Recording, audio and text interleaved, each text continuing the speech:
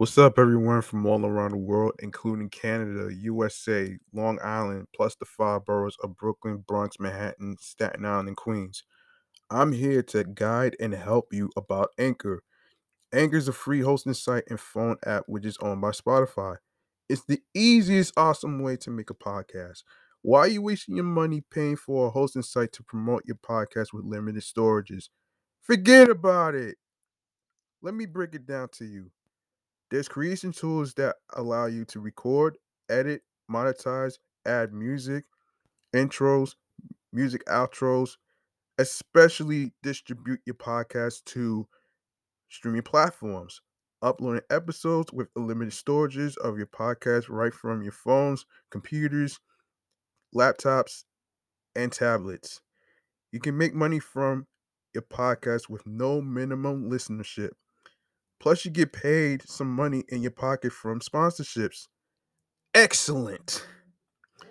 These are the keys you need to make a podcast, including the listeners supporting your show.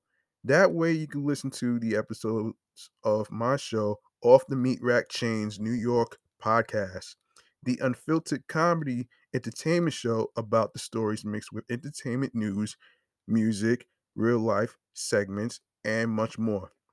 Now, where can you find, follow, and listen to the show, you ask?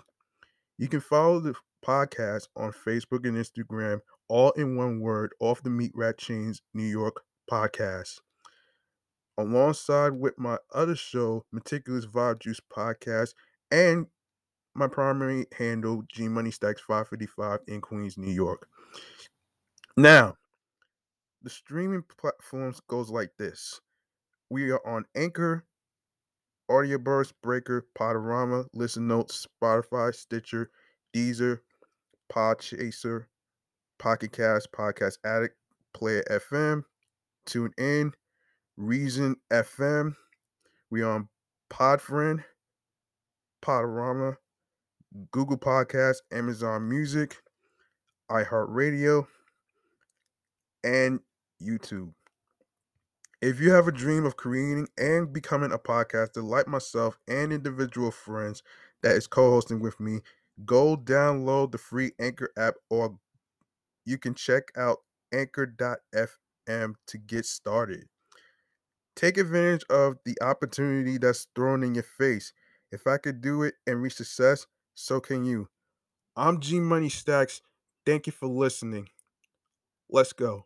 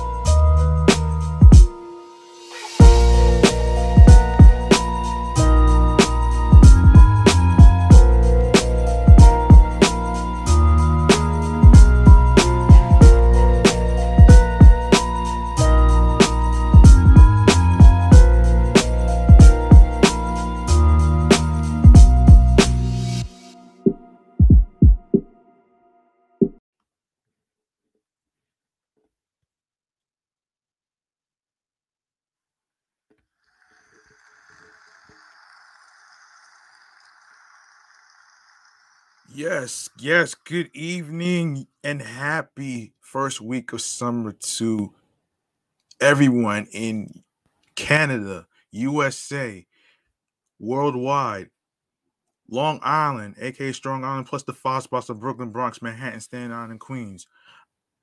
I'm your man, G Money Stacks, aka the Gregonator, YouTuber, host with the most, the unstoppable independent podcaster, and of course, host with the most and rookie podcaster in Queens, New York.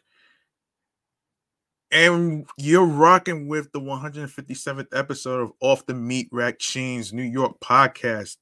That's right.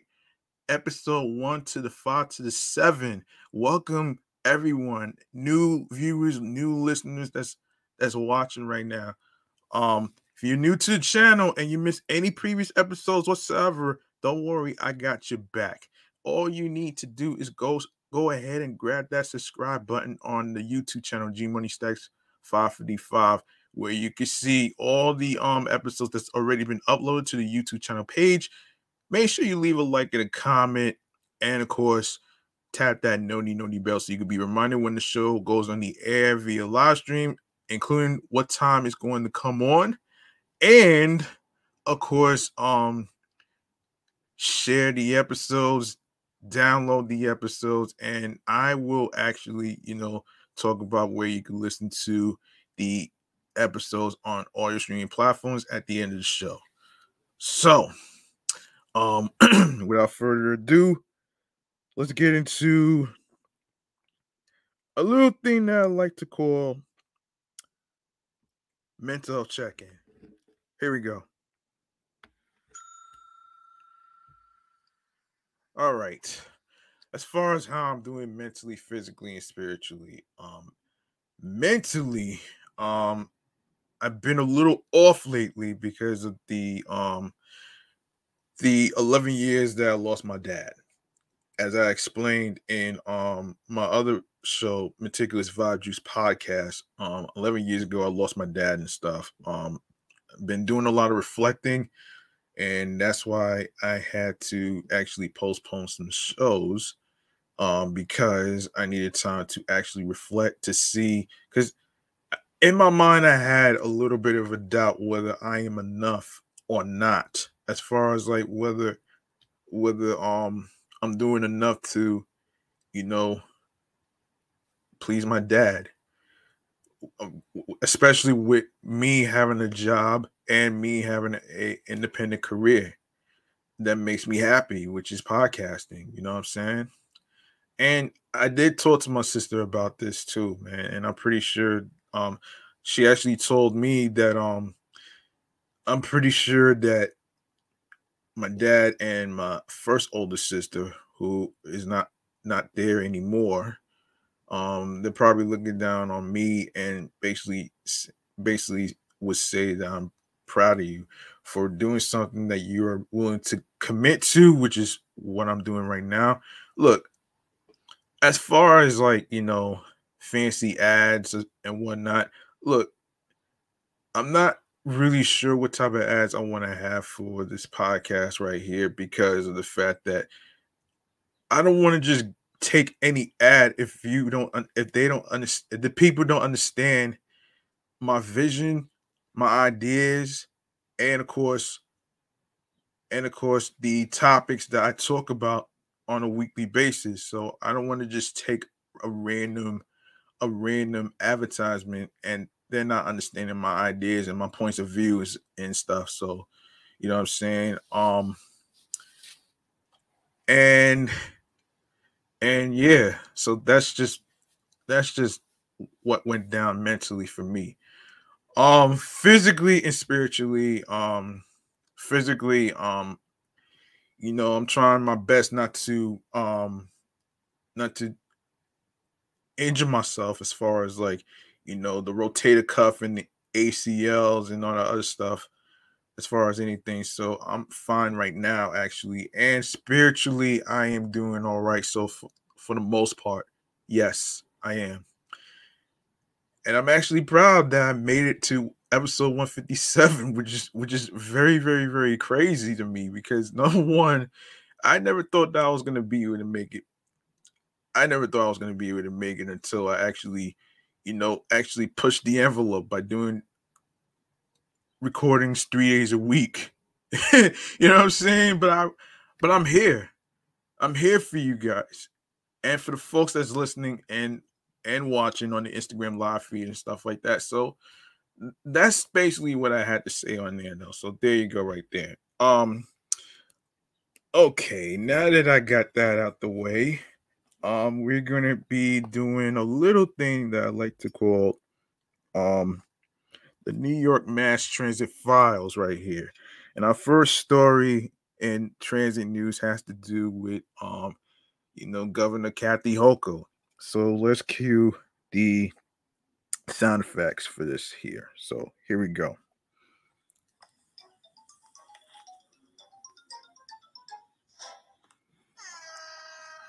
All right. All right, here we go. All right, so here we go.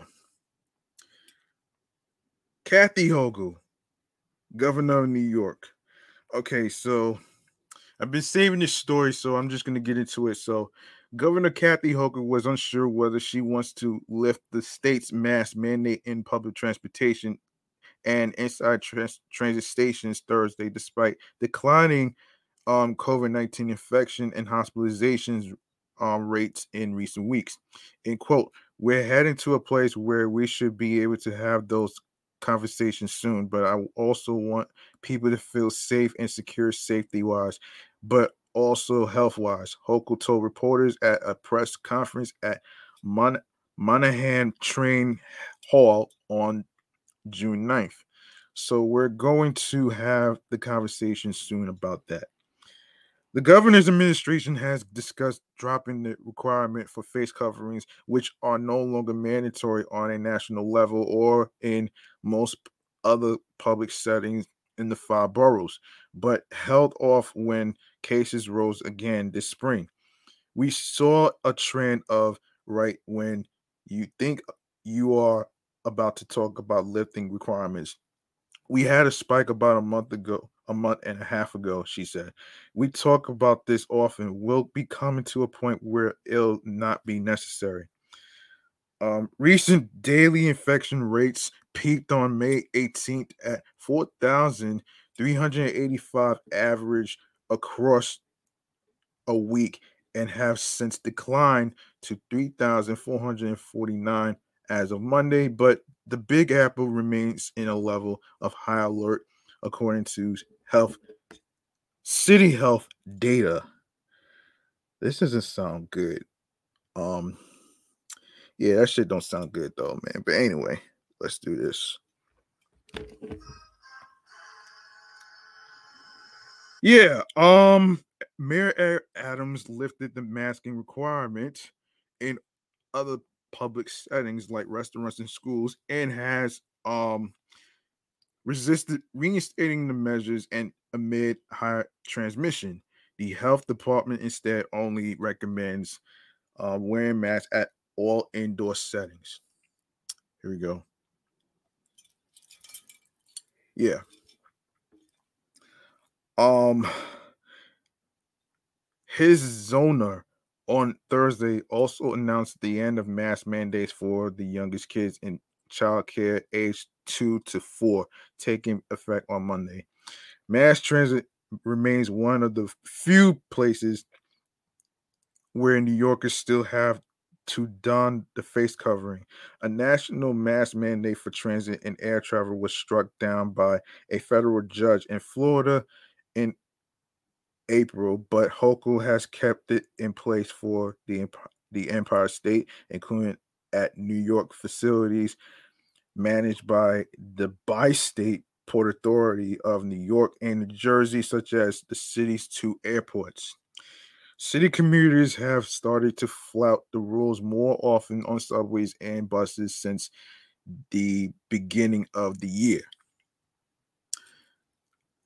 On the subway, almost a quarter, 23% of riders wore no mask at all, and another 13% wore them incorrectly in the first 2 weeks of April, according to the latest data available from the MTA. A bus riders did slightly better, with only 16% not wearing a mask and another 17 wearing one incorrectly. Yeah, those rates are down from 99% wearing masks on buses and 98% on subways 1 year earlier. Weekly ridership on the subways has remained at just below 60% of pre-slamdemic numbers and at around 65% on buses, according to MTA. Yeah. All right. So, in other transit news, what we got to talk about here um, is of course, obviously, it has to do with three subway train lines. Um, okay, so okay, all right, so according to AM New York, this is what's going on here. So here it is. So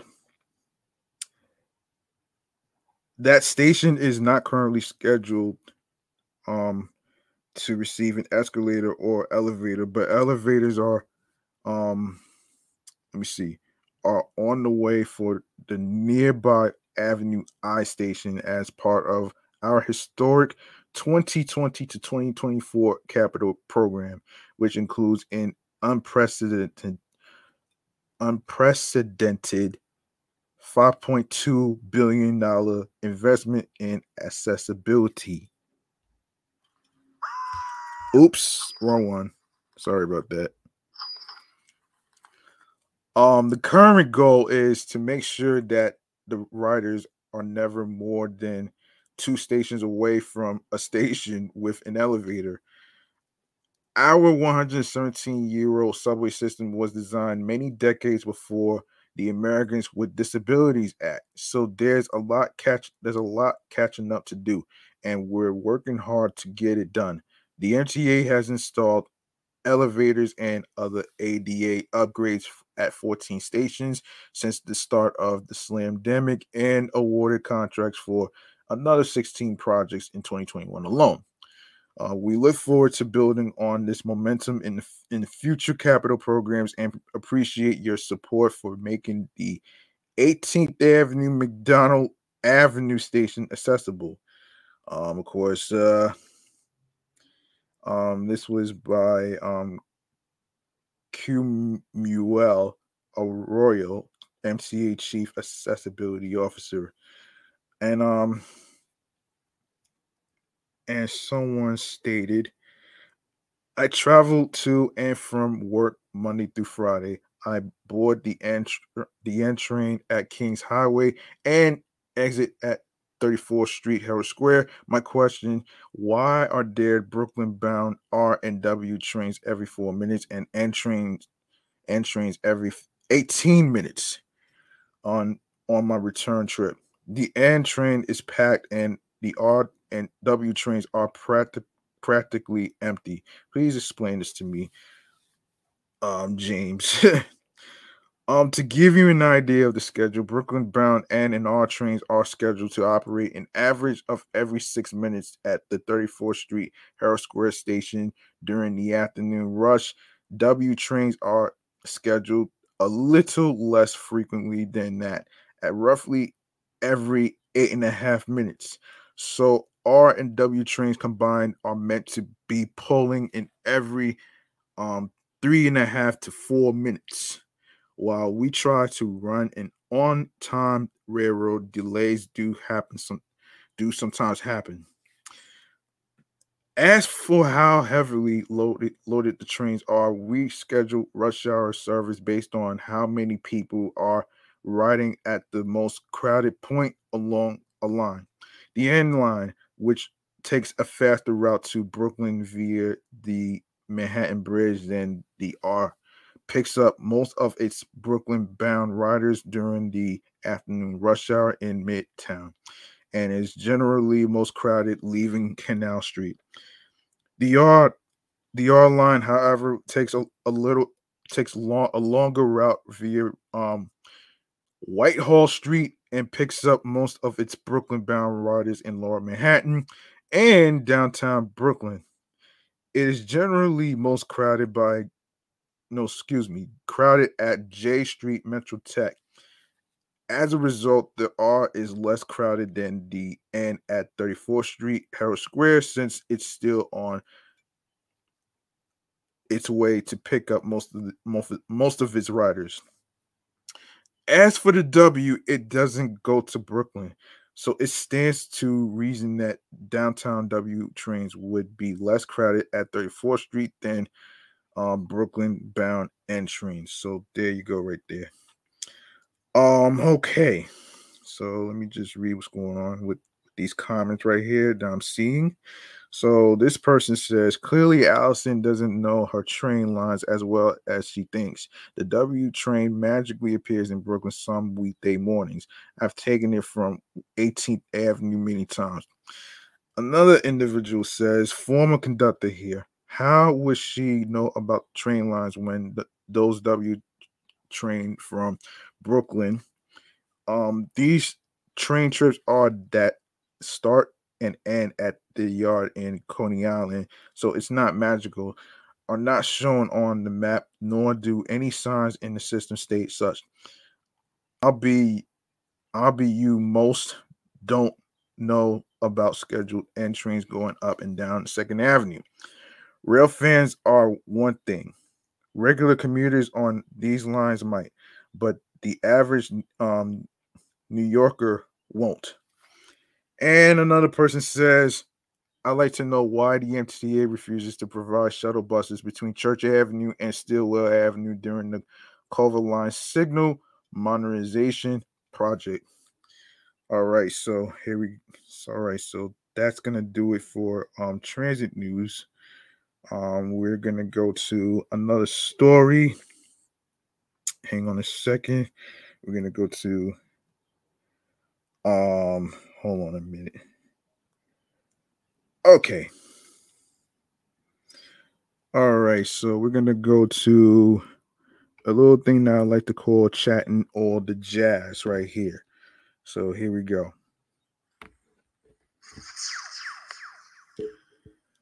All right. All right, we're gonna go to Pete Rock, man. He's putting music on blast. So and I don't blame his ass for that shit too, man. So listen to this, man. Pete Rock blasted drill rap in a now deleted social media post after calling drill rap doodoo and disrupt the soul. Pete Rock removed his thoughts on the subgenre. Pete Rock shared a video of New York City Mayor Eric Adams, who has spoken against drill rap and connected it with the uptick of violent crime in the city. Seemingly in agreement with Adams, Rock blasted off on the subject. And he said in quote, "Good morning, drill rap. That's trash hop, not hip hop. I've been told y'all about this kind of shit. I don't care. Call me what you want, but that kind of hip hop is doo doo, and it disrupts the soul. I told y'all that already, man." Laugh out loud, shaking my head. Nobody speaks up on this trash. Laugh out loud. Drill rap, not even for the birds or the streets. It's the result of greed. People with no talent and the destruction of the culture. Y'all never see the play when it's happening and everyone complains but does not speak up and say a word. Now this how we going out. It's on social media, but who is really promoting this? Talk about that. All right. Let me see. Let me see about this, man. Hold on.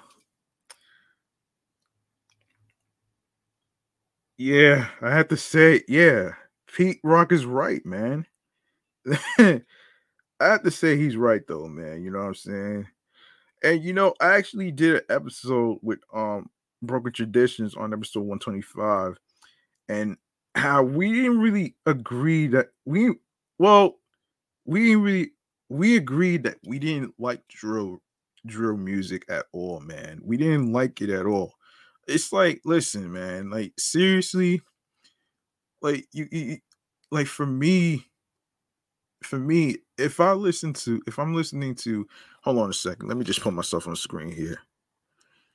All right, so for me, since I listen to hip hop music and stuff, I'm not really a drill music person per se because for me it's like what the hell, man? Okay, so I get that it came from Chicago and it spread to the UK, and then now all of a sudden it's in New York and other places. But to be honest with you folks, I don't like drill music. Drill music is like so fucking ass to me, man. It's so fucking ass to me, man. It's not something I would put. It's not really something I'll put on my music playlist, though, man. To be honest with you, man. So I'll have to actually listen, man. I'm gonna have you listen to how I feel about this with a sound effect. So just give me a sec, man. Let's see.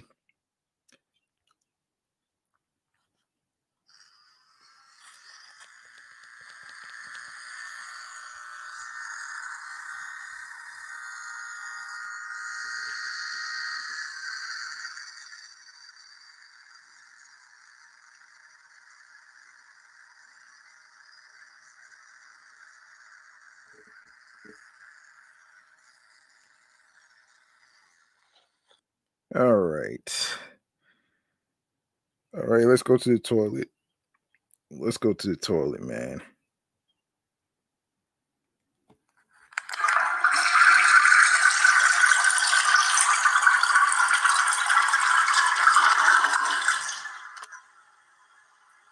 All right, now that I got that out the way, let's go to Jack Harlow.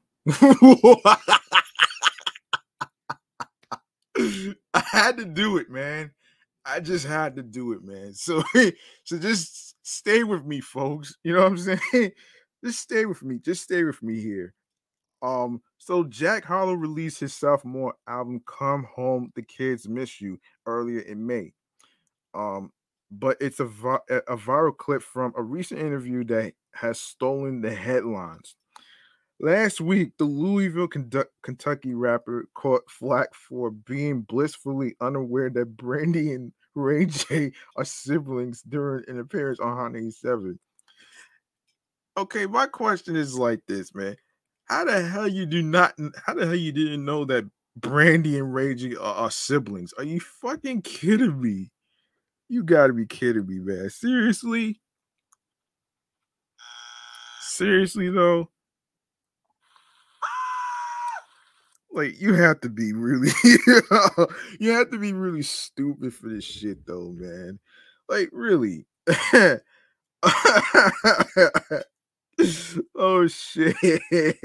All right. So the first class hitmaker struggled to name the artist when the host played Brandy's 1998 song Angels in Disguise.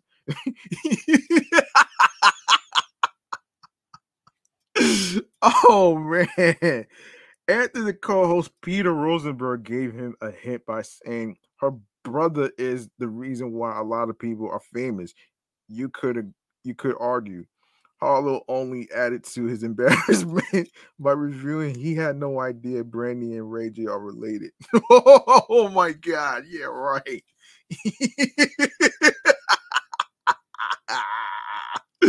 Oh shit. Oh shit. Who's Ray J's sister? Hold on. Did you really ask this?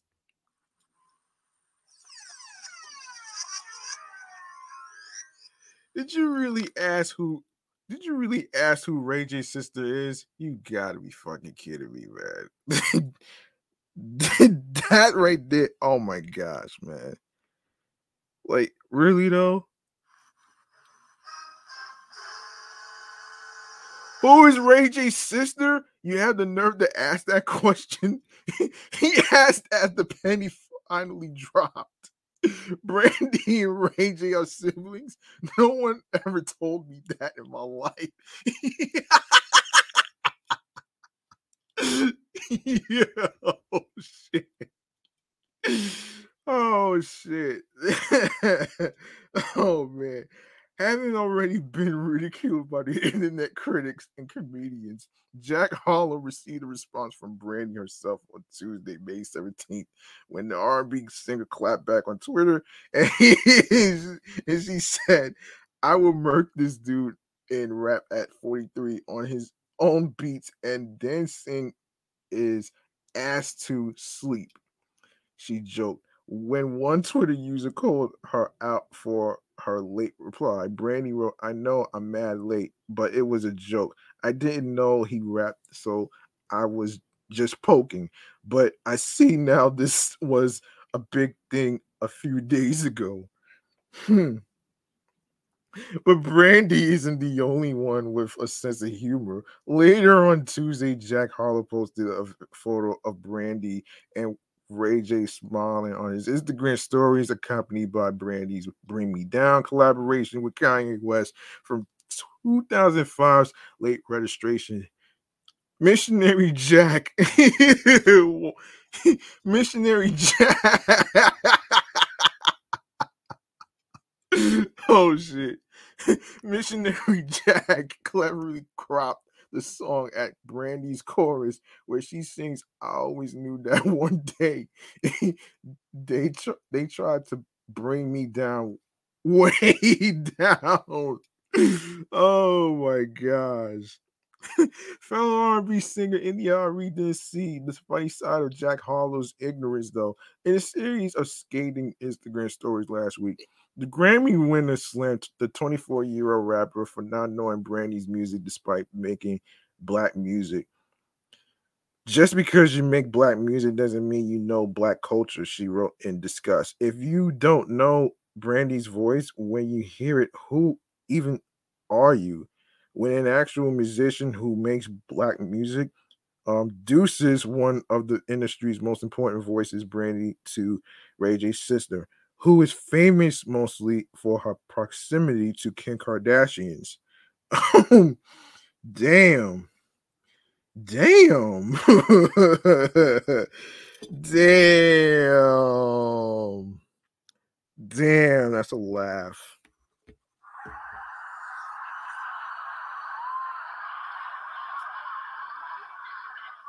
All right. I want to actually get to hold on a minute, man. I know I had this whole thing. Wait a minute here. Hey man, this is so crazy to me. I don't even know if I should actually be doing. Look, um anyway, so in other music news, we gotta talk about Drake.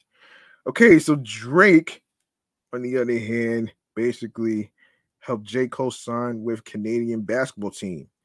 Hoop J. Cole's hoop dreams are alive and well. After signing with Canadian Elite Basketball League, Scarborough Shooting Stars last week. Complex did some digging and connected Cole's north of the border business trip back to a birthday party hosted by Drake. Nicholas Nico Carino is a close friend of mine of Drake's, who's a co-founder of OVO. He also happens to be a part owner of the Shooting Stars. Cole and Carino met up at Drake's birthday party last year and started to talk about a potential opportunity, and the rest is history. You know, Dreamville and OVO are family, Carino said. Drake had a birthday party in LA last year. The conversation was, I heard you have your team, and it organically grew from there. All right. The league is set to host its season openers on Thursday, well, on Thursday, which already passed. With the Shooting Stars paying a visit to the what is it? The Guelph Nighthawks. Okay. The 37-year-old rapper has earned the respect of his teammates in his short trainings camp stint prior to the season kicking off this week. J. Cole, he's really putting in the work for Alu Fumutimi said. Whatever we're doing, he's doing probably even more. Comes in early, stays late, and his drive right now, he wants to become better and wants to be known as a guy that can really hoop. The Dreamville leader previously suited up for 3 games with a um, Rwanda Patriots BBC in the Basketball Africa League last year. Either way, he appears to have the respect of his rap peers as former hooper Dave East and Fabio Foreign gave Cole his kudos for chasing his hoop dreams. Yeah. Let's see. Let's see. What else? What else can we talk about here? Um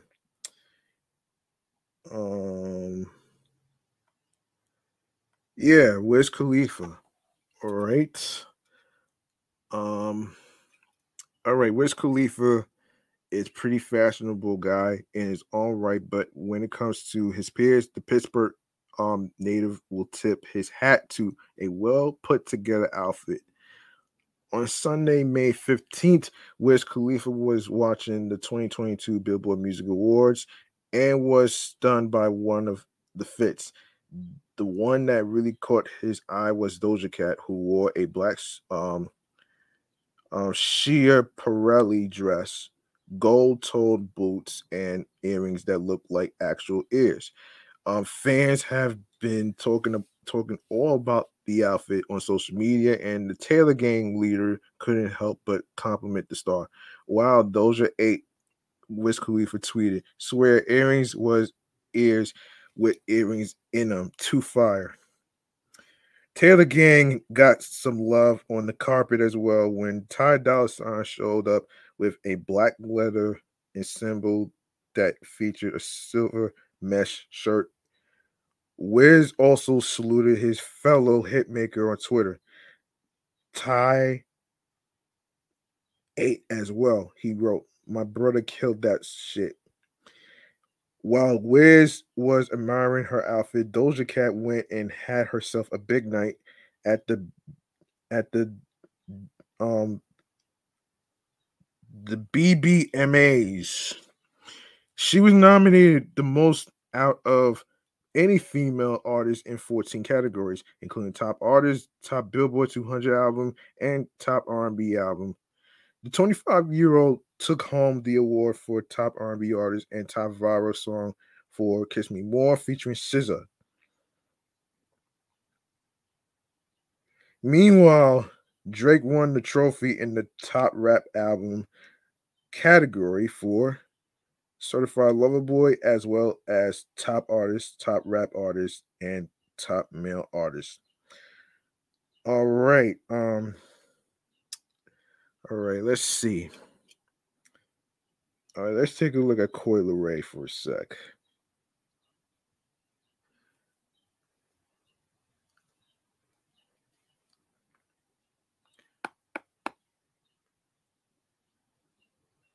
One moment as I'm getting a sip of water.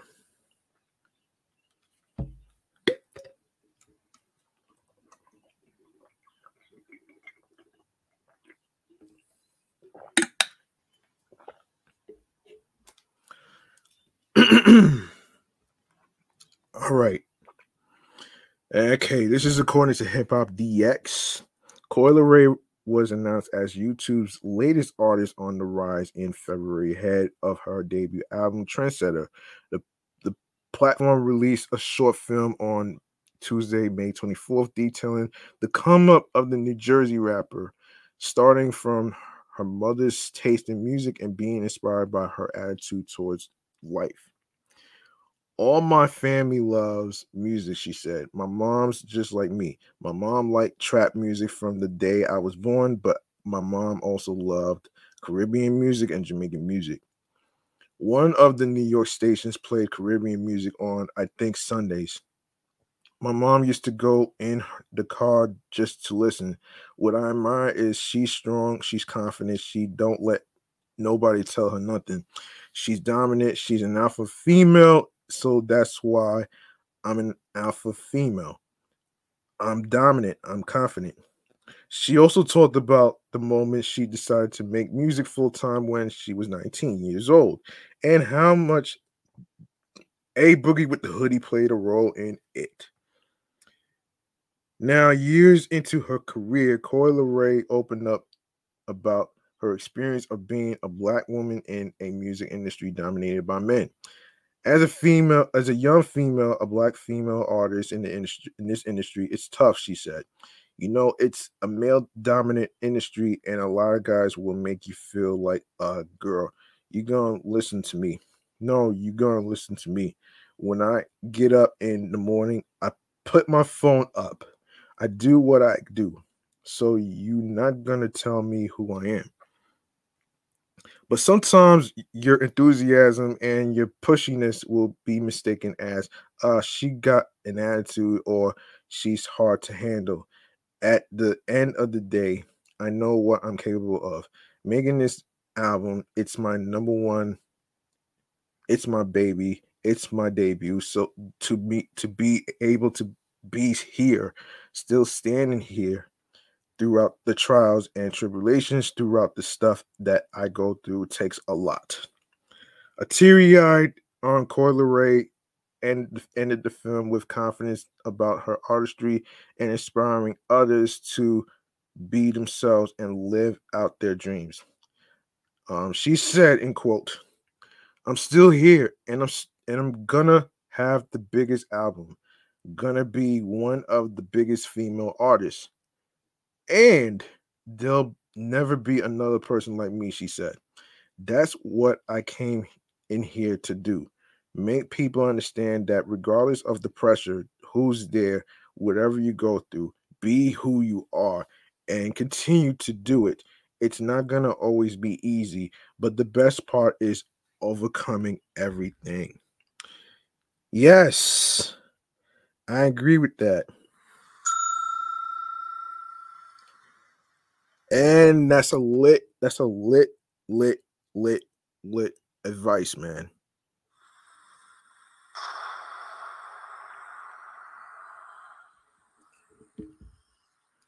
A Trendsetter album dropped in April with features from Polo G, Pooh Shiesty, Lil Durk, Her, Lil Tecca, Mustard, Nav, Fabio Foreign, and more. It peaked at number 89 on the Billboard 200. Of course, people are gonna hold on.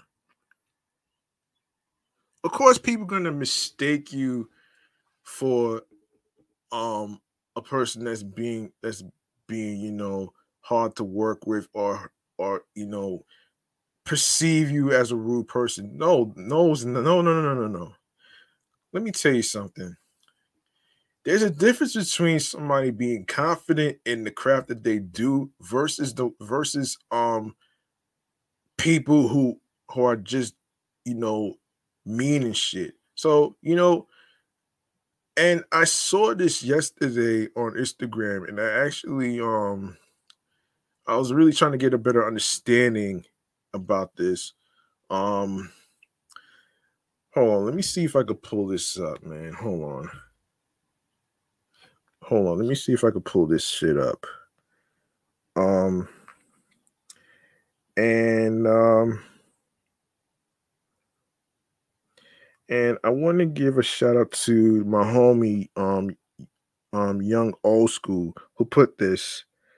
He put up this. He put up this quote that I'm about to actually read to y'all. Hold on. So the quote says, "I'm blunt. Blunt people are often mistaken as rude. No, it's just that we don't have time to babysit your feelings and possible perceptions. That takes too much time and energy. It's like lying." Well, and politely and respectfully, no need to have a bad attitude. Yeah. In other words, I kind of get what he's saying though, man. Like, no time for fucking monkey business from motherfuckers who like to tear people down and and be on some shit to say, oh, I don't know what I'm doing, or whatever case scenario may be. So I'm actually, I actually agree with this though, man. You know what I mean? And it's just a person who is working hard on creating content on every episode on a weekly basis is what I do. And you can't take that away from me. You know what I'm saying? Um, and I just feel like sometimes, we get caught up in, you know, and I said this before. Hold on. Let me just put myself here. I said this before that we get caught up into looking for validation in like the wrong places. You know what I'm saying? Like you don't like I said before, man. Like I said before, man. Like you don't need to you don't need to talk about to people how great you are. You just have to show how great you are by being consistent, especially if you are, podcasting on a weekly basis or by weekly basis or seasons, whatever case scenario may be. And I always say this at all the time, like, don't let nobody stop you from accomplishing your goals and dreams because the only person that fucking believes in you is you. Period. And that's my take on this shit though.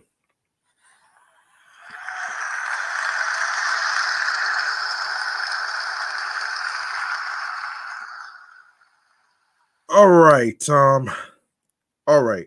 So, um all right, so let's get into another story. I don't know what happened here on my Instagram live feed, but connection, but I think we're good here. Nah, we're good. Um all right, so okay, so I've been meaning to talk about this for a while though, man. This has to do with before I even go to the worst acronyms in hip hop. Before I go to that, we need to talk about some stuff here. And this is pertaining to the stuff that's going to be rebooted. Now, I said this before. How I feel about reboots. There's good reboots and there's bad reboots. So this is according to yardbarker.com, the entertainment articles website. So basically, here's what's going on here. These days, no pop culture stays dead for good. Movies get rebooted and remade all the time, and television is getting into that realm as well. There are several TV shows that are being resurrected or revamped in 2022, and that's not even including shows based on movies like Gremlins, Secrets of the Mogwai. Here are the shows being rebooted, revived, or in some way revitalized. Obviously, Law and Order. Law and Order, that's on NBC, began Dick Wolf's empire, but while SVU has continued unabated, the show that started it all went away in 2010. Now, though, the OG Law and Order is returning the 21st century. Yeah, 21st season, excuse me, has its cast lined up, including Jeffrey Donovan and Hugh Dancy. And of course, obviously, I remember this TV show Night Court that used to be on Fox 5, right? And now all of a sudden, NBC has the rights to Night Court, and I'm like in my head, like, why would hold on? Let me just play this shit. Why the hell would you mess with a classic like Night Court, man? Are you fucking kidding me? Seriously? Now I get that other people in generations don't really know about Night Court and other shows and stuff like that, and they never heard of it and shit. But how can you not know about this? It's called research. Oh man. Oh my goodness. Night Court made a lot of people laugh and won John Larroquette 4 Emmys.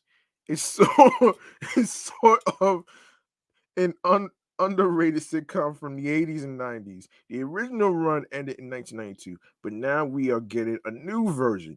Since Harry Anderson has passed away, Melissa Rauch will be starring as the daughter of his character, Judge Harry T. Stone. Fortunately, Lara Cat is back as Dan Fielding. Hmm. Frasier. That used to be on Channel 11.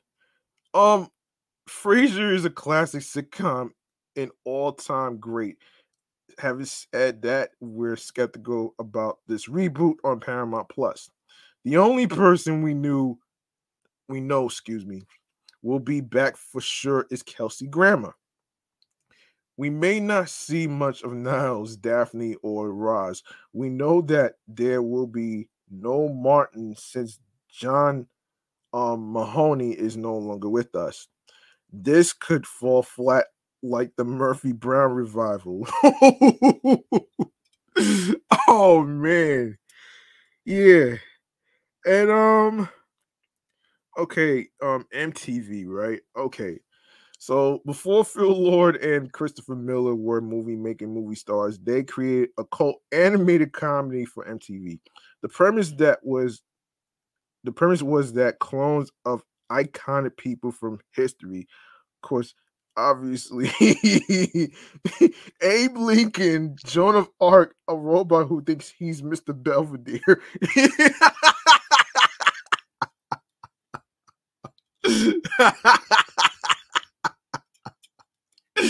Oh man, we're all now in high school.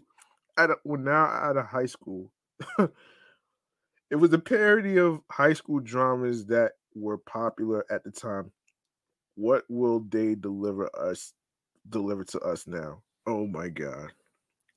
Okay, Joe Millionaire, I'm not really a fan of. The first season of Joe Millionaire was a true sensation. The premise was that women were competing to woo a man who they were told was a millionaire, but actually wasn't. Then they did a second season and nobody cares. Now, over a decade later, we're getting a reboot. At least there is a new twist. There are now two eligible men. One is a true millionaire while the other is not. Oh gosh. Okay, I don't know about you, but I can't. I don't know if I could imagine myself watching this trash, man. Like seriously, man. Really?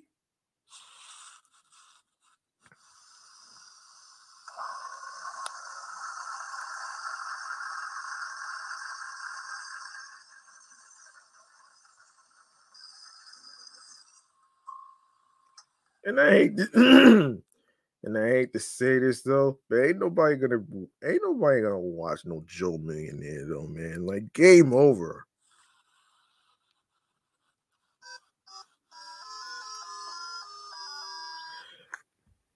To be honest with you folks, I don't know, man. There's certain shows that actually clicks to me versus the ones that don't click to me. You know what I'm saying? Not because of the skin complexity, but because of the storyline, man. Okay, Fraggle Rock. Jim Henson's Fraggle Rock back back in 1987. But once Apple TV Plus scooped up the rights, it decided to make a few shorts. They proved popular so much so that they have decided to reboot the show. Back to the Rock will bring us back into the world of the Fraggles, presumably with plenty of songs along the way. And of course, I already reviewed the reboot of the Proud Family. Of course, if you were of a certain age in the early 2000s, there's a good chance you watched The Proud Family. It aired on the Disney Channel at the time, focusing on a teenage girl literally named Penny Proud. Now that Disney has its own massive streaming service, they are in need of new content. Thus, Disney Plus is bringing us The Proud Family louder and prouder. It will probably mix a new generation with some nostalgic millennials and its audience. Obviously, I remember the show making the band in the MTV days, though. And of course, yes, it was on MTV.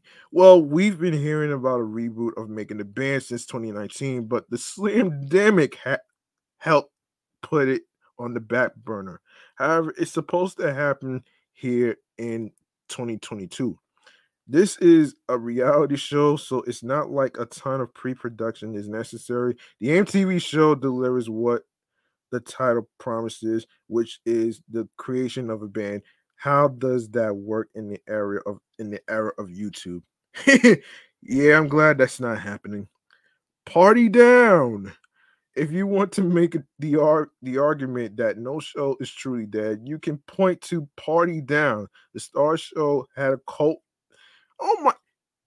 Oh gosh, a cult following over its 2 seasons, but it was a small cult.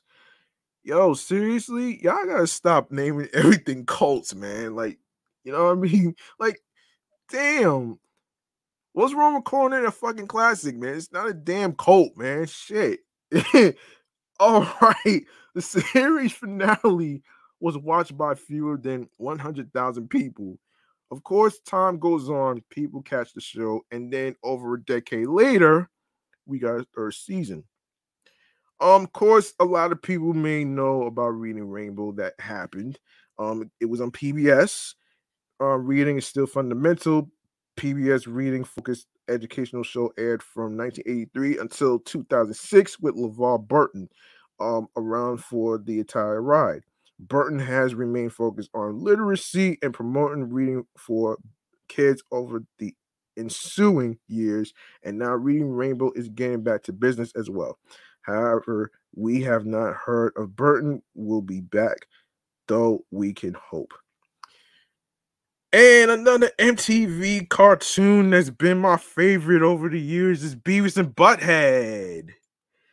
This isn't the first time these two fire loving door no excuse me, two fire loving doofuses have returned. The 90s staple got a reboot in the 2010s. Apparently, you can't keep Beavis and Butthead down because here they are, ready for another reboot. Although this time they have left MTV and traveled over to Comedy Central. Yeah, yeah, about time, man. About time Comedy Central took that shit, man.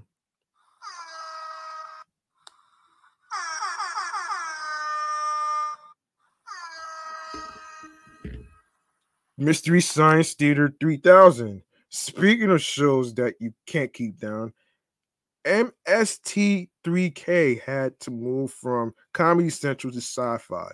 It lay dormant for years. Suddenly, it reemerged on Netflix with a new host and new voices for the robots. We got 2 seasons of MST3K on Netflix, but that didn't quite gel either. So now Joe Hodge, hold on, Hodgson is getting into business for himself. From here on out, MST3K is airing new episodes on what they call the Gizmoplex, which is basically their own streaming service just for the show. And yeah, that's actually a good idea though. That's actually a good idea though, you know what I mean? To get your own streaming platform, of course. Of course, Yo Gabba Gabba. I wasn't really into that shit though, man. Apple TV Plus is apparently getting into the kids' television game. Um, in addition to the Fraggle Rock reboot, they are bringing back Yo Gabba Gabba as well. The show ended its original run on Nickelodeon back in 2015. Fingers crossed DJ Lance Rock will be back. And unfortunately, there wasn't going to be a reboot of the Boondocks due to John Witherspoon that passed away. But here's what's going on here. There has been talk that the Boondocks would return for a couple of years. Then voice after John Witherspoon died. Yes, we know that. Perhaps that why this is generally being called a reboot of the show as opposed to a revival. Dave already gotten two seasons ordered to HBO Max. Since this is being branded as a reboot, we're definitely curious what that means. Inside Amy Schumer, I don't really care for it, but anyway, um after her brief fling with movie stardom, Schumer is back in the world of sketch comedy that helped make her name.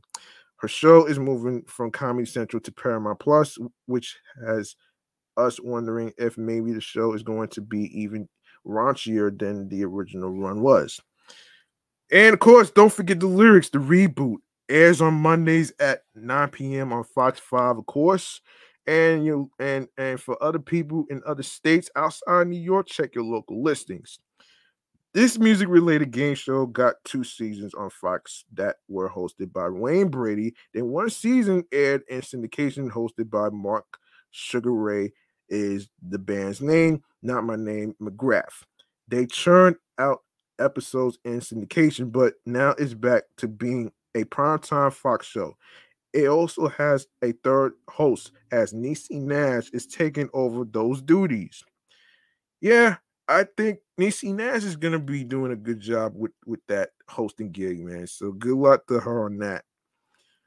Manifest Netflix just aired its third season in 2021. How can it be revived? Because it was brought back from the dead. Yeah. Yeah, the show was canceled by ABC after its third season. However, it had proven popular on Netflix. Thus, Netflix went ahead and gave Manifest 20 more episodes to finish telling its story, the power of the era of the streaming service. And unfortunately, All Rise moved from CBS to the a different channel called OWN. So All Rise is another manifest situation where a show was saved from death by a new network. Legal Drama was canceled by CBS after two seasons, but now it has moved over to OWN.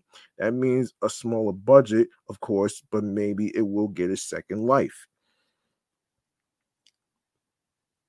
No, I didn't check out Bel Air. Yo, The Fresh Prince of Bel Air, yes, that's Fresh Prince of Bel Air. That's a throwback classic show. Was a popular sitcom and helped turn Will Smith into being a star in the world of acting. Now it's getting a full on reboot. Bel Air has all the same characters, but with entirely different characters. No, excuse me, different actors in the roles. Jabari Banks is the new star, though weirdly he's playing a character named Will Smith.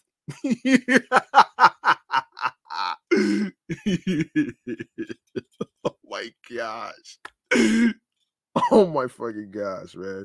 Peacock has already given it two seasons. Sheesh. Jody and another MTV.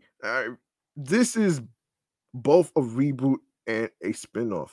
We're returning to the world of Daria, though near as we can tell, Daria herself will not be showing up. Instead, the show is focused on her former Lawndale High classmate, Jody. Jody is an adult now in this Comedy Central show, so don't expect it to be too much like Daria. Well, yeah, that's a kick in the butt. That's a kick in the ass right there. That's a kick in the ass right there, man.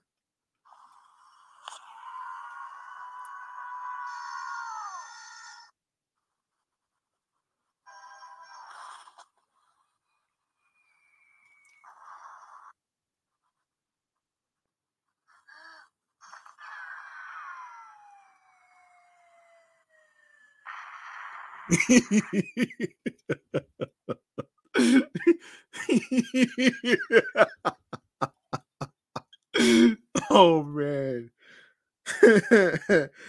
Oh man. Oh my goodness, man. Um, all right. Yeah, I wanted to actually go over the worst reboots, but I don't know. Let me see how much time we got here. Um, okay, we good. Um, yeah. Oh man, hold on. Oh shit. Yeah. Hold on a second, man. Trying to figure out what the hell's going on here. And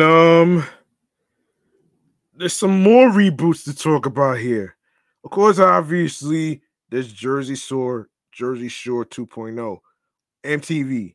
The iconic Oceanside MTV reality show Jersey Shore, which introduced the world of Snooki and the situation, is getting the reboot treatment with Jersey Shore 2.0. The show will chronicle a new generation of share house roommates hitting the same famed beaches and boardwalks along the Atlantic to make new memories along summer long.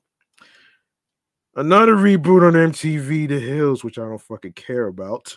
Um, MTV's Glorious, the dramatic series, reality series, The Hills, which starred Lauren Conrad, Whitney Port, and Heidi Montag. No, Montag is being rebooted with a new cast by the network. The new show called The Hills, The Next Gen will feature a brand new cast that is expected to be more diverse than the original and set in Malibu. Yeah, right. Of course, Quantum Leap, another reboot. Oh boy is right. NBC has placed a series order for a rebooted version of Quantum Leap. Check out the long line. No, excuse me, the log line below. In quote, it's been 30 years since Dr. Sam Beckett stepped into the Quantum Leap accelerator and vanished. Now, a new team has been assembled to restart the project in the hopes of understanding the mysteries um, behind the machine and the man who who created it. Of course, iCarly. I've never gotten into that, but of course, obviously, it got a season two premiere in April 2022. Miranda Cosgrove, Nathan Kress, and Jerry Trainer all returned for a revival of the Nickelodeon show about some teens who become viral internet stars. All three stars posted a photo from the set on January 27th, 2021. Jeanette McCarthy chose not to return as Sam after she retired from acting. And obviously, all the other shows like Sex and the Sex and the City reboot, of course, obviously, it got rebooted. Um, and just like that is what it's called. So, if you so it premiered this December 9th on HBO Max and renewed for a second season. Sarah Jessica Parker announced a Sex and the City revival title and just like that in early January 2021, but caused a bit of an uproar when fans learned that Samantha Kim Control would not be a part of it. Thankfully, Big Chris North will be back as well as other fan favorites. The new show will follow the women's lives in New York in their 50s, and HBO Max boss Casey Bloys has promised more diversity both behind and in front of the camera.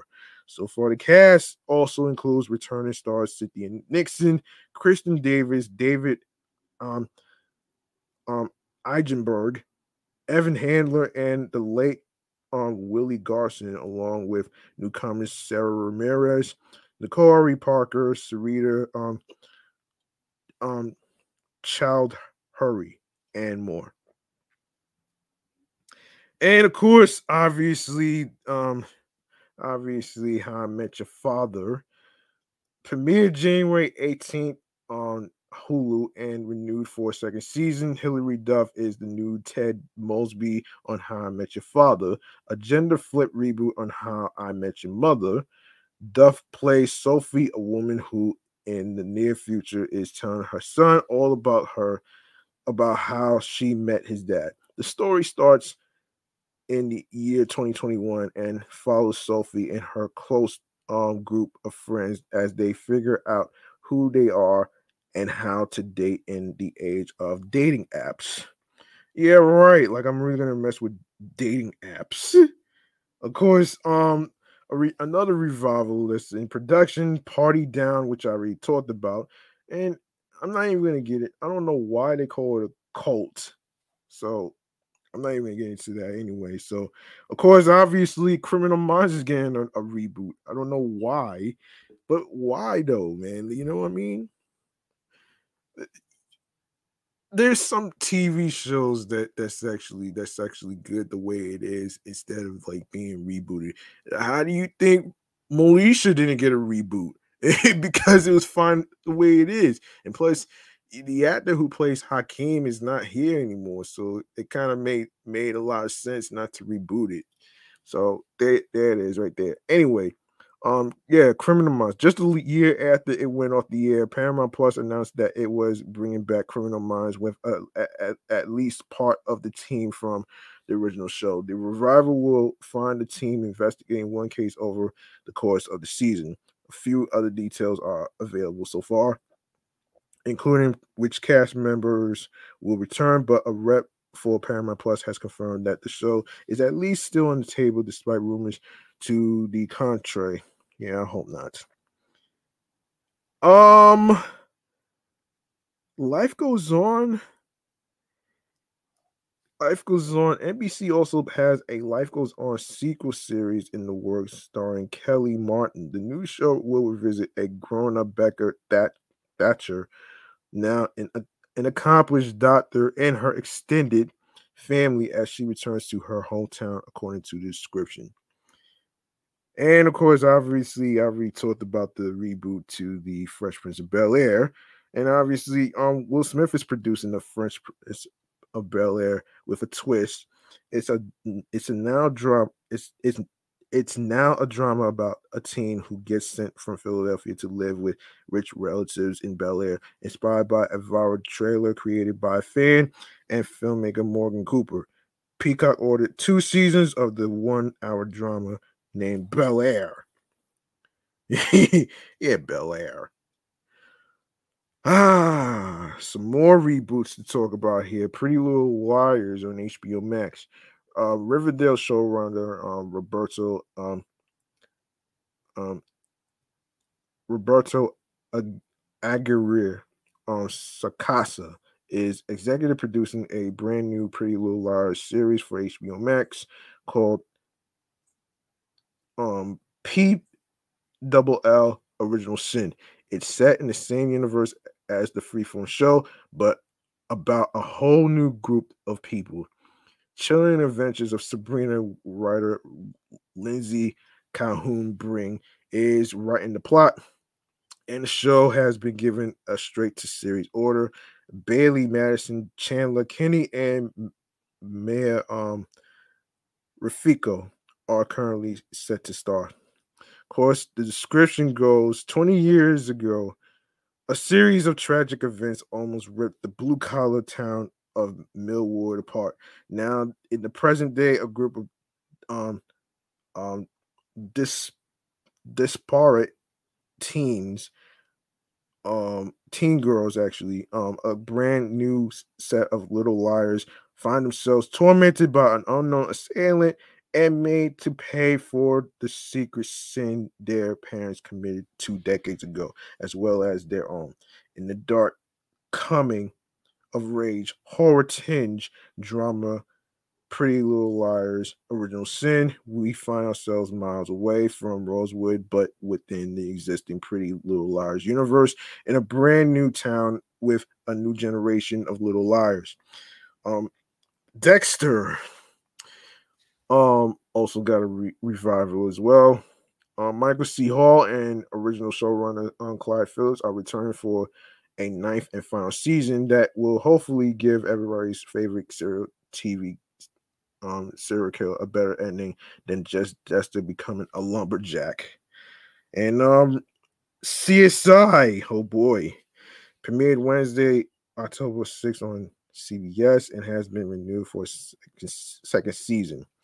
William Peterson and Georgia Fox will return as Gil Grissom and Sarah Slide for a revival of the beloved franchise. Gil and Sarah will be joined by a whole new team as the Las Vegas Crime Lab. And newcomers Matt Loria, Paul Newsome, and Mel Rodriguez have joined the cast. CBS has given CSI Vegas, which it is calling a sequel, a series order for the 2021 to 2022 TV season.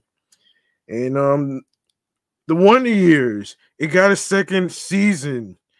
The new version of the Wonder Years follows a black family in the 1960s, Alabama, and the cast is good. Don Cheadle plays the adult version of Dean Williams, the main character, with 12-year-old Dean played by Elisha E.J. Williams.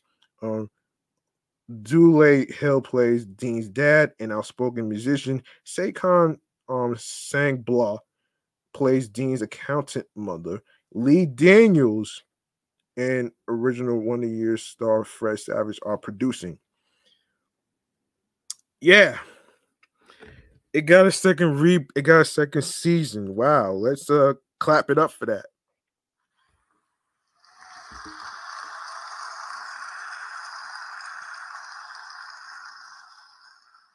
Fantasy Island, the reboot, also got a second season.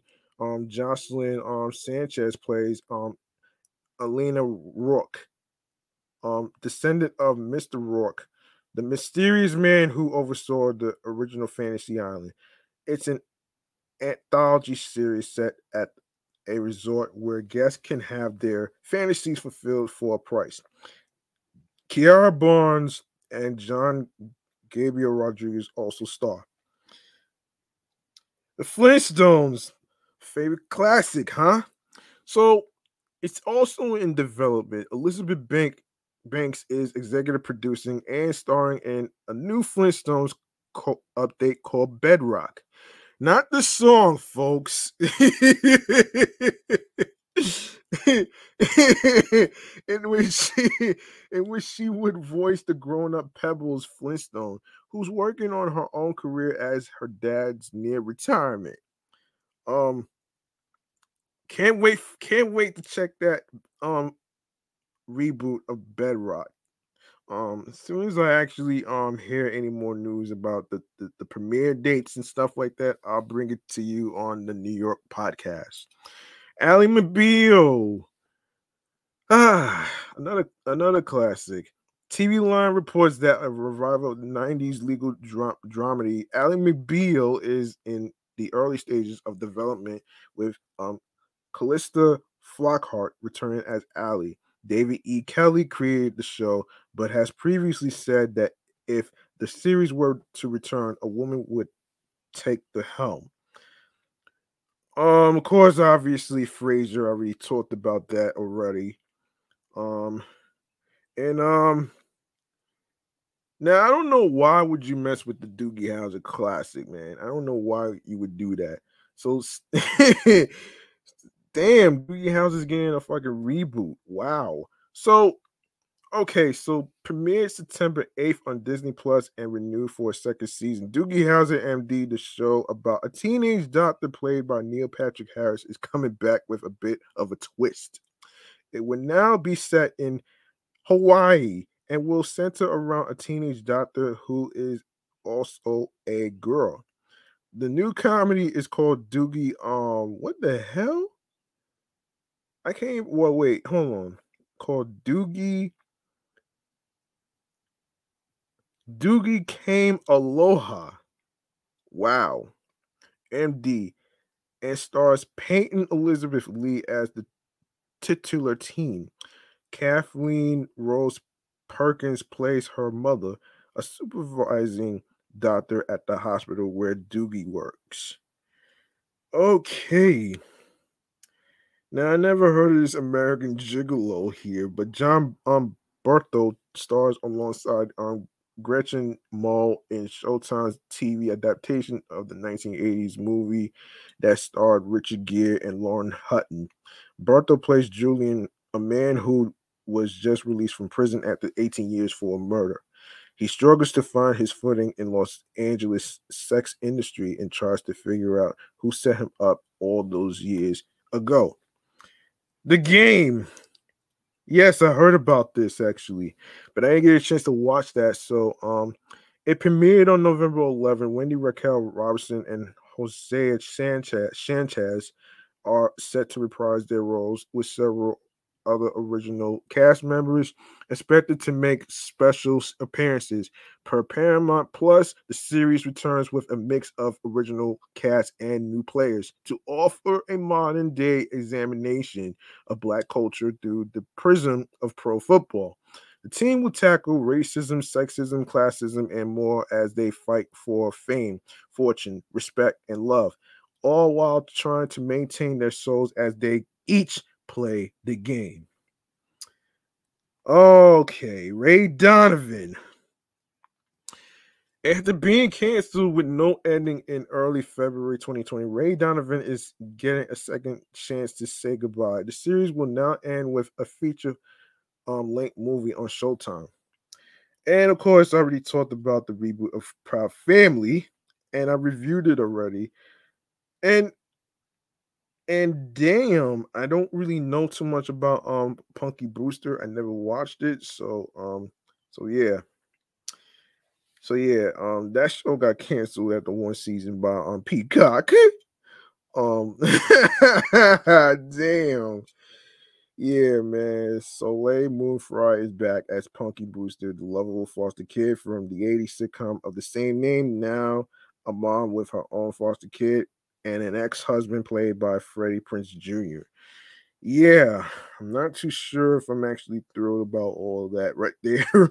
But anyway, man. So, all right. So now that I got that out the way, we're gonna get into the worst acronyms in hip hop.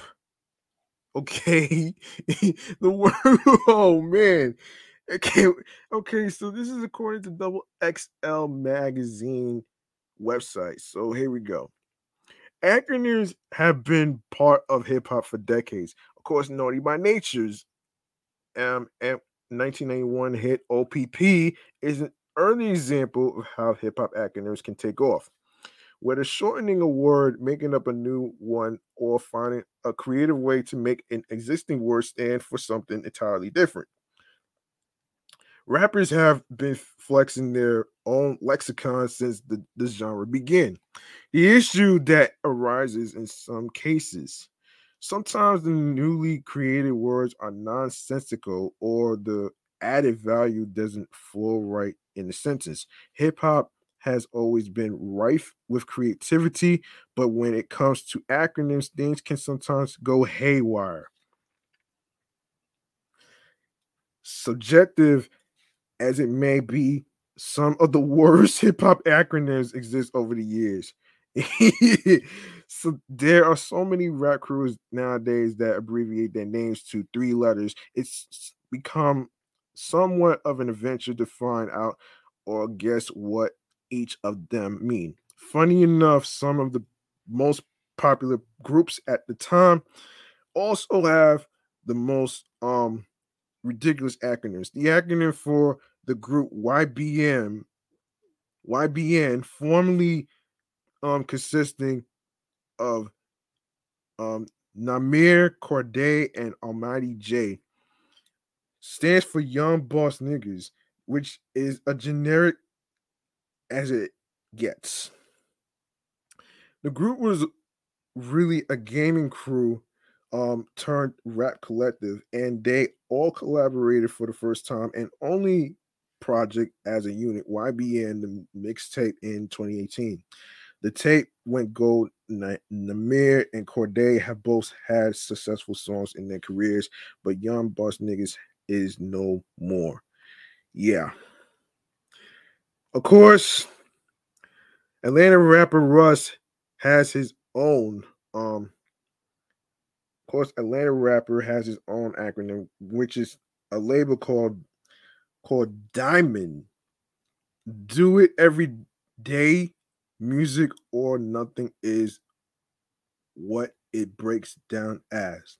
Russ kicked off the name in the early 2010s, and now it's a full-fledged independent label led by his success. But even with all that, the name is still clunky. Yeah, Russ has had the name long enough, and the money is rolling in, so it works for what it is. Of course, we're gonna get into the worst acronyms in hip hop to exist. So listen to this, folks. Trinidad James, don't be SAFE, don't be safe. Okay, so Trinidad James is 2020, no, excuse me, 2012 mixtape. Don't be safe. Stands for don't be soft as fuck every day. Whoa, man. And then Russ, last name Diamond is an is a backronym for doing everyday music or nothing.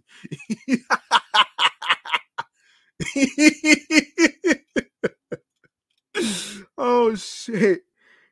Absols WROH. WROH Absol's 2014 song stands for We Really Out Here. Um GS Boys. GS Boys' name means G Spot Boys. Okay. YBN Young Boss Niggas is what the YBN crew represents. The team once included YBN Namir, YBN Corday, and YBN Almighty J. Yeah, that's the worst one. And Jim Jones Hustlers POME. Hustlers product of my environment is the breakdown of Jim Jones's 2006 album Hustlers Poem. Yandro's FDB. Yandro's 2013 track FDB means fuck that bitch. YFN Lucci. The YFN in YFN Lucci's name means young fly nigga.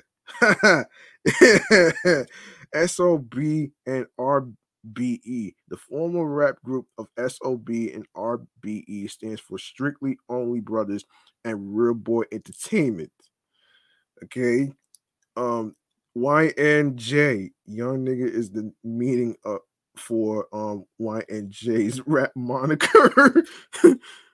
Will I Am's THE. Will I Am's 2011 song THE stands for the hardest ever. Okay, Tiger stands for thank you God always. Oh boy.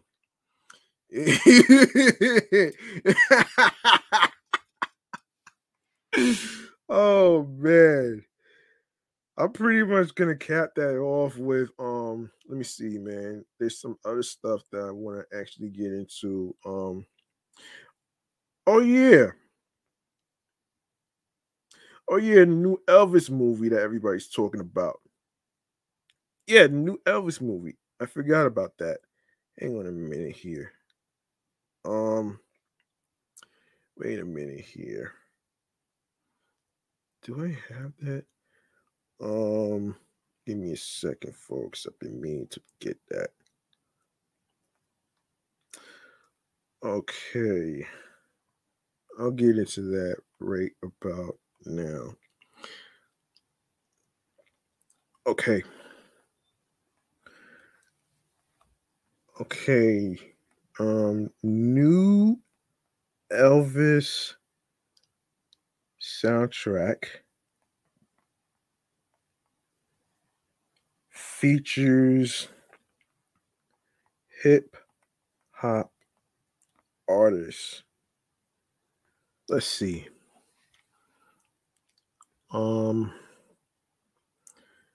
Okay. All right.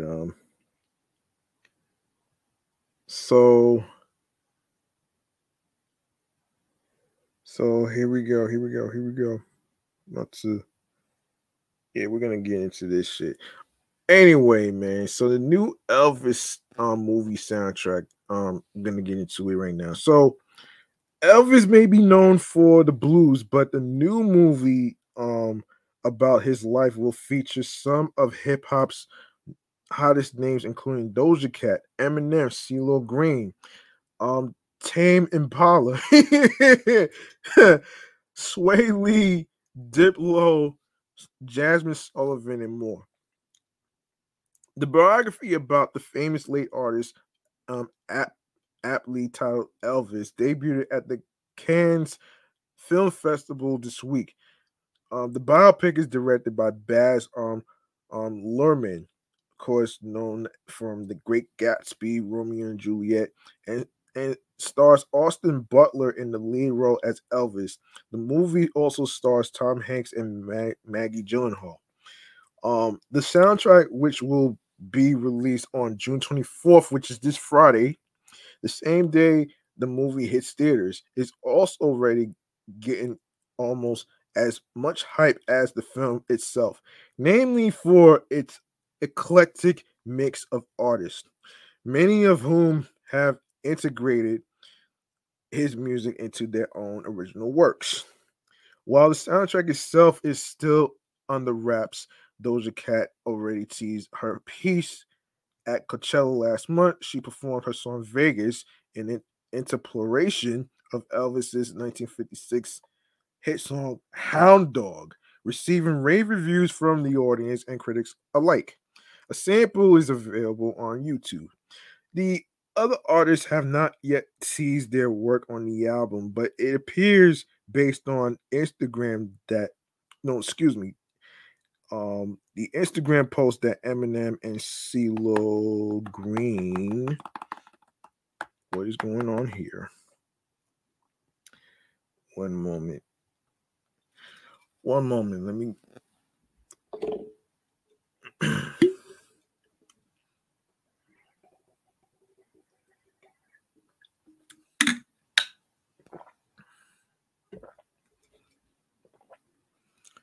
Yeah. Just a sec. Mhm. Yeah. What was I? Yeah. What was I? Yeah. Eminem and CeeLo Green have a collab on the soundtrack. In addition to the previous mentioned hip hop artists, other notable names on the soundtrack include 70s icon Stevie Nicks, Europe's main skin country artist KC Musgraves, new rapper Nardo Wick, Australian dance music trio Pina, and other emerging artists. In addition to gracing the album of what is already likely to be one of summer's hottest films, Doja Cat has a busy summer coming up as she prepares to embark on the weekend's Dawn FM Arena Tour. Elvis Presley, often dubbed the King of Rock and Roll, or sometimes just the King, was born in 1935 and died on August 16th, 1977. Okay. All right, so all right. All right. What we got here is all right. So, all right. Let's get into the box office for a sec, man. We're gonna get into the box office. Hold on a second here. The box office, Jurassic Park has been chopping the number one spot for about 1 or 2 weeks, or 3 weeks in a row, if you will. And this is going to be movie Man Cave Popcorn. All right.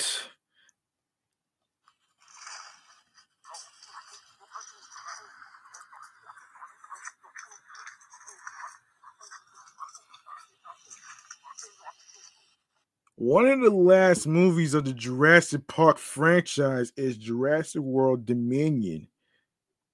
So listen to this. And this is from boxofficepro.com. Of course, still flying like a pterodactyl. Last frame, Universal sci-fi thrill sequel Jurassic World Dominion earned the number 2029 opening weekend of all time between 2017's Guardians of the Galaxy Volume 2, $146.5 million, and 2009's Twilight New Moon, $142.8 million.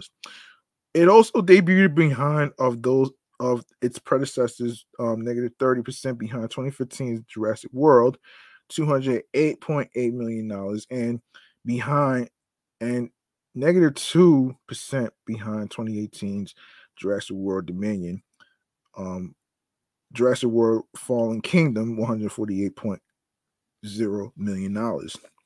So this weekend, on the weakness of its mixed to weak reception, the title fell fairly steep, negative 59% to $58.6 million. That's a sharper drop than Jurassic World, negative 49%, and equal to the sharp drop of Fallen Kingdom, also negative 59%. It also the number nine, no, excuse me, the number 39 sophomore frame of all time, between Toy Story 3, $59.3 million, and Wonder Woman, $58.5 million.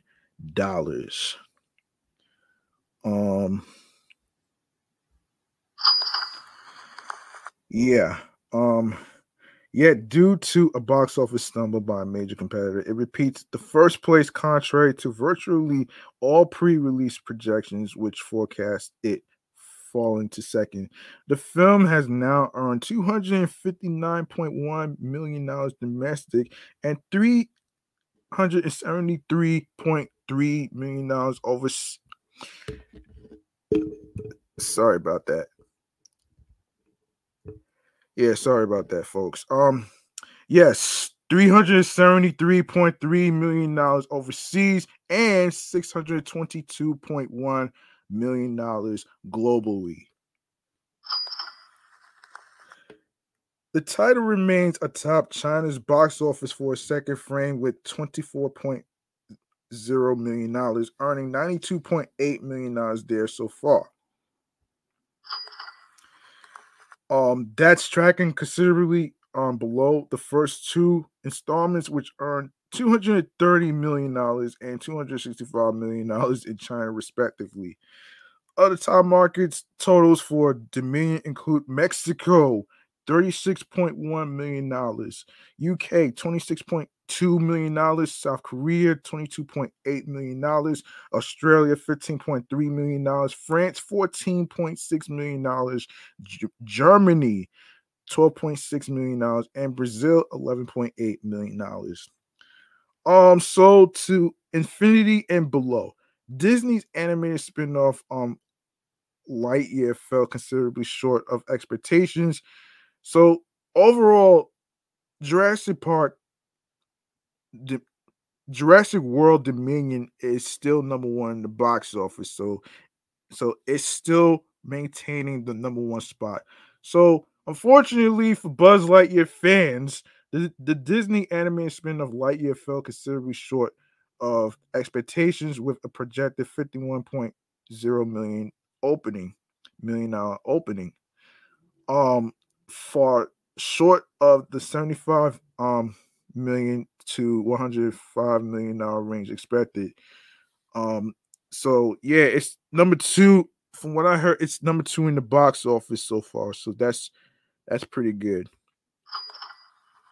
Compared to other major Pixar sequels of recent years, includes negative 53% behind 2010's Toy Story 3, $110.3 million, negative 57 behind 2019's Toy Story 4, $120.9 million, and negative 72 behind 2018's The Incredibles 2, $182.6 million.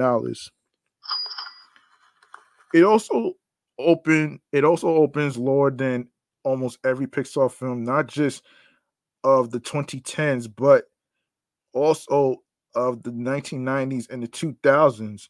and that's with the handicap. Oh man, the handicap that movie ticket prices were considerably lower back then. For example, it debuts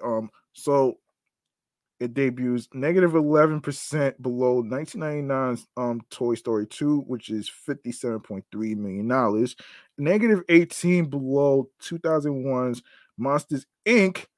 $62.5 million. -27% below 2003's Finding Nemo, $70.2 million.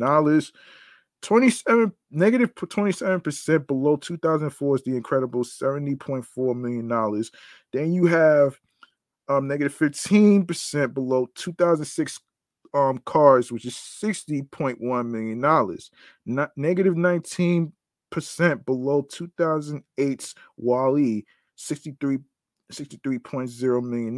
Then -25% below 2009's Up, $68.1 million. And let me just, I don't know what. Yeah. Yeah, what up, Sean from Sensibly Cynical Podcast? Thank you for joining. I'm about to be almost done with this episode, so just bear with me. You're more than welcome to actually comment below during the live stream right there, where is the comments right here, the comments section right there.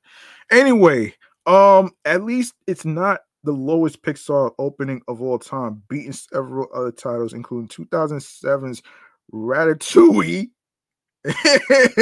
2015's The Good Dinosaur, 2017's Coco, and 2020's Onward.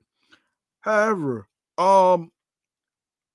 relative to pre-release projections, it's almost unquestionably the most disappointing Pixar opening weekend to date.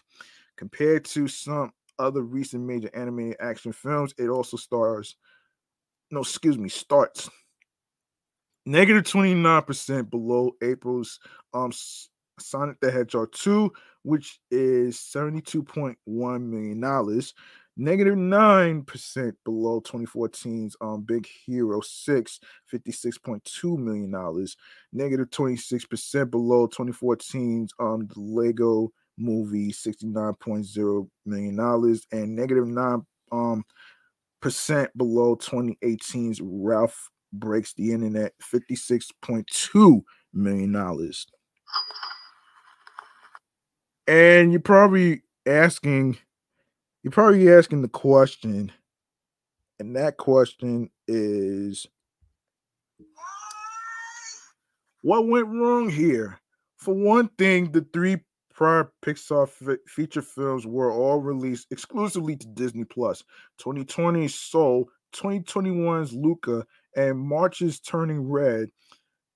As a result, audiences have become somewhat conditioned to think of Pixar releases as free, or at least with no additional cost beyond their $8 month subscription. Several additional elements made it unlike the 4 box office smash Toy Story films that audiences had come to know and love. The tone was more action-based rather than comedic. There was a sole protagonist instead of an ensemble cast, and Chris Evans replaced Tim Allen as the titular character's voice.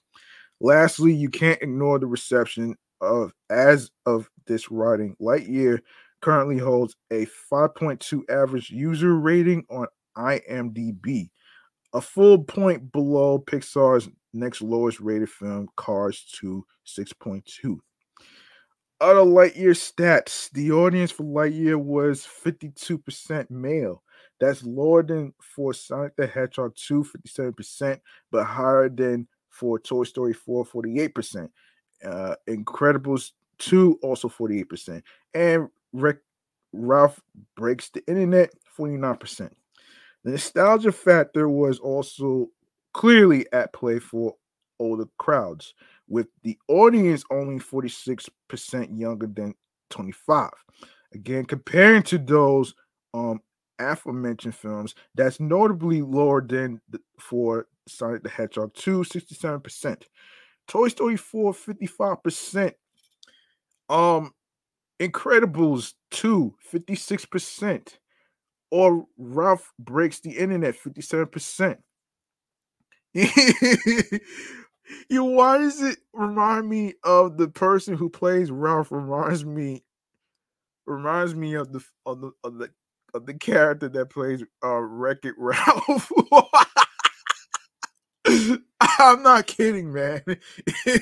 I'm not fucking kidding with that shit though, man. Um, yeah, yeah. Overseas, Lightyear debuted with $34.6 million in 43 markets for an 85.6 million global weekend. Top markets included Mexico, $8.1 million, and the UK, $4.0 million. Put another way, the film's global take was lower than what some had projected for its domestic debut alone. The film was banned in at least 14 countries because of a brief same sex kiss and has not yet been dated for China, leading to speculation it may not see a release in that nation either. Oh, wow. Wow. Okay, so cruising altitude. Obviously, a couple weeks ago, Top Gun Maverick was number one in the box office, but it's now in third place. So you know what I'm saying? So last month, Paramount's action adventure sequel Top Gun Maverick debuted with only the number 39 opening weekend of all time. Um Now down one spot to number 40 thanks to Dominion.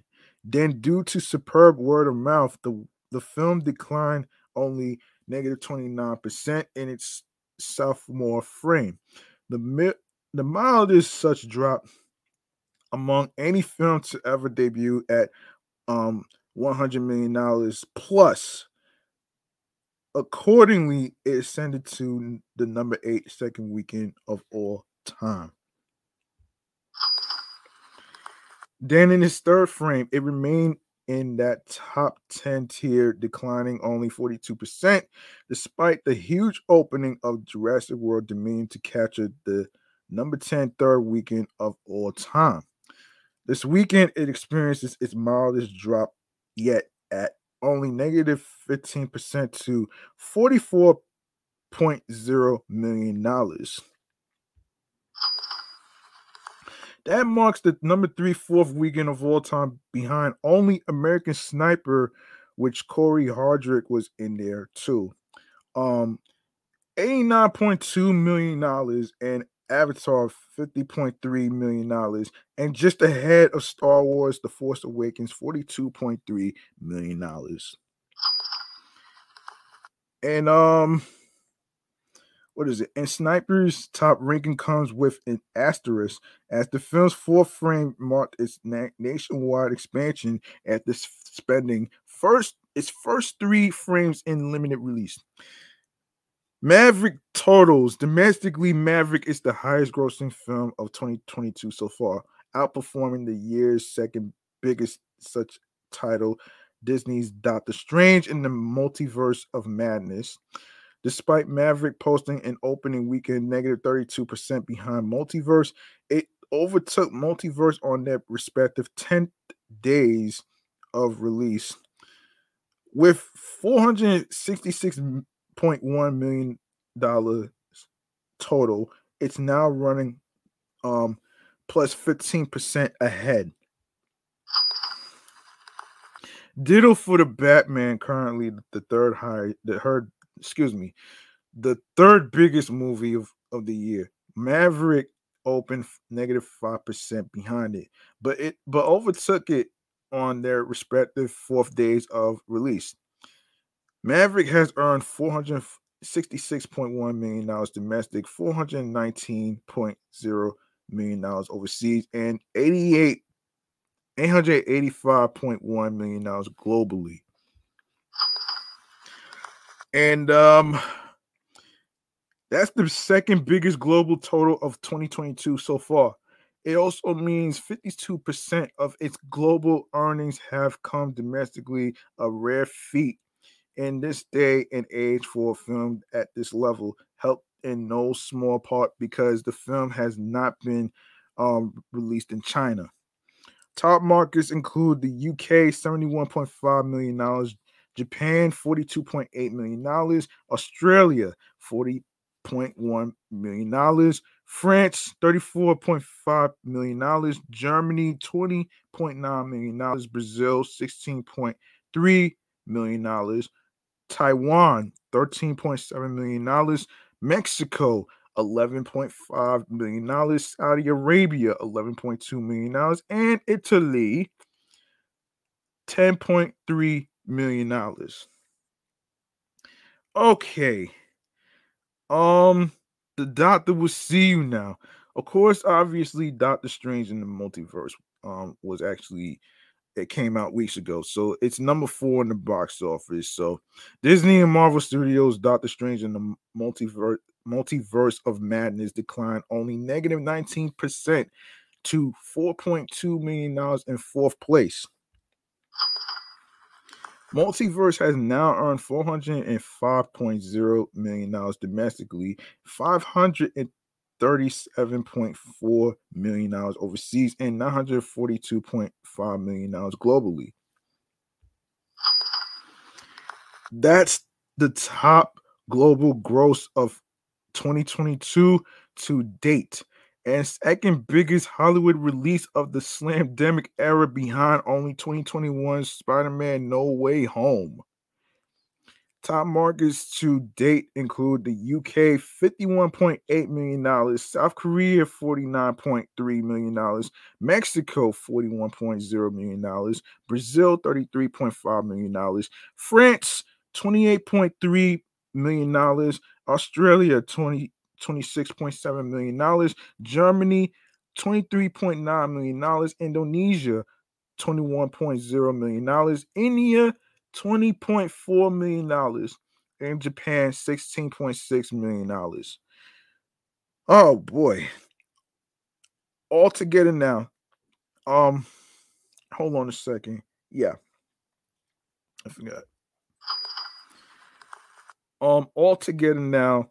A24 sci-fi comedy Everything Everywhere All at Once declined negative 27%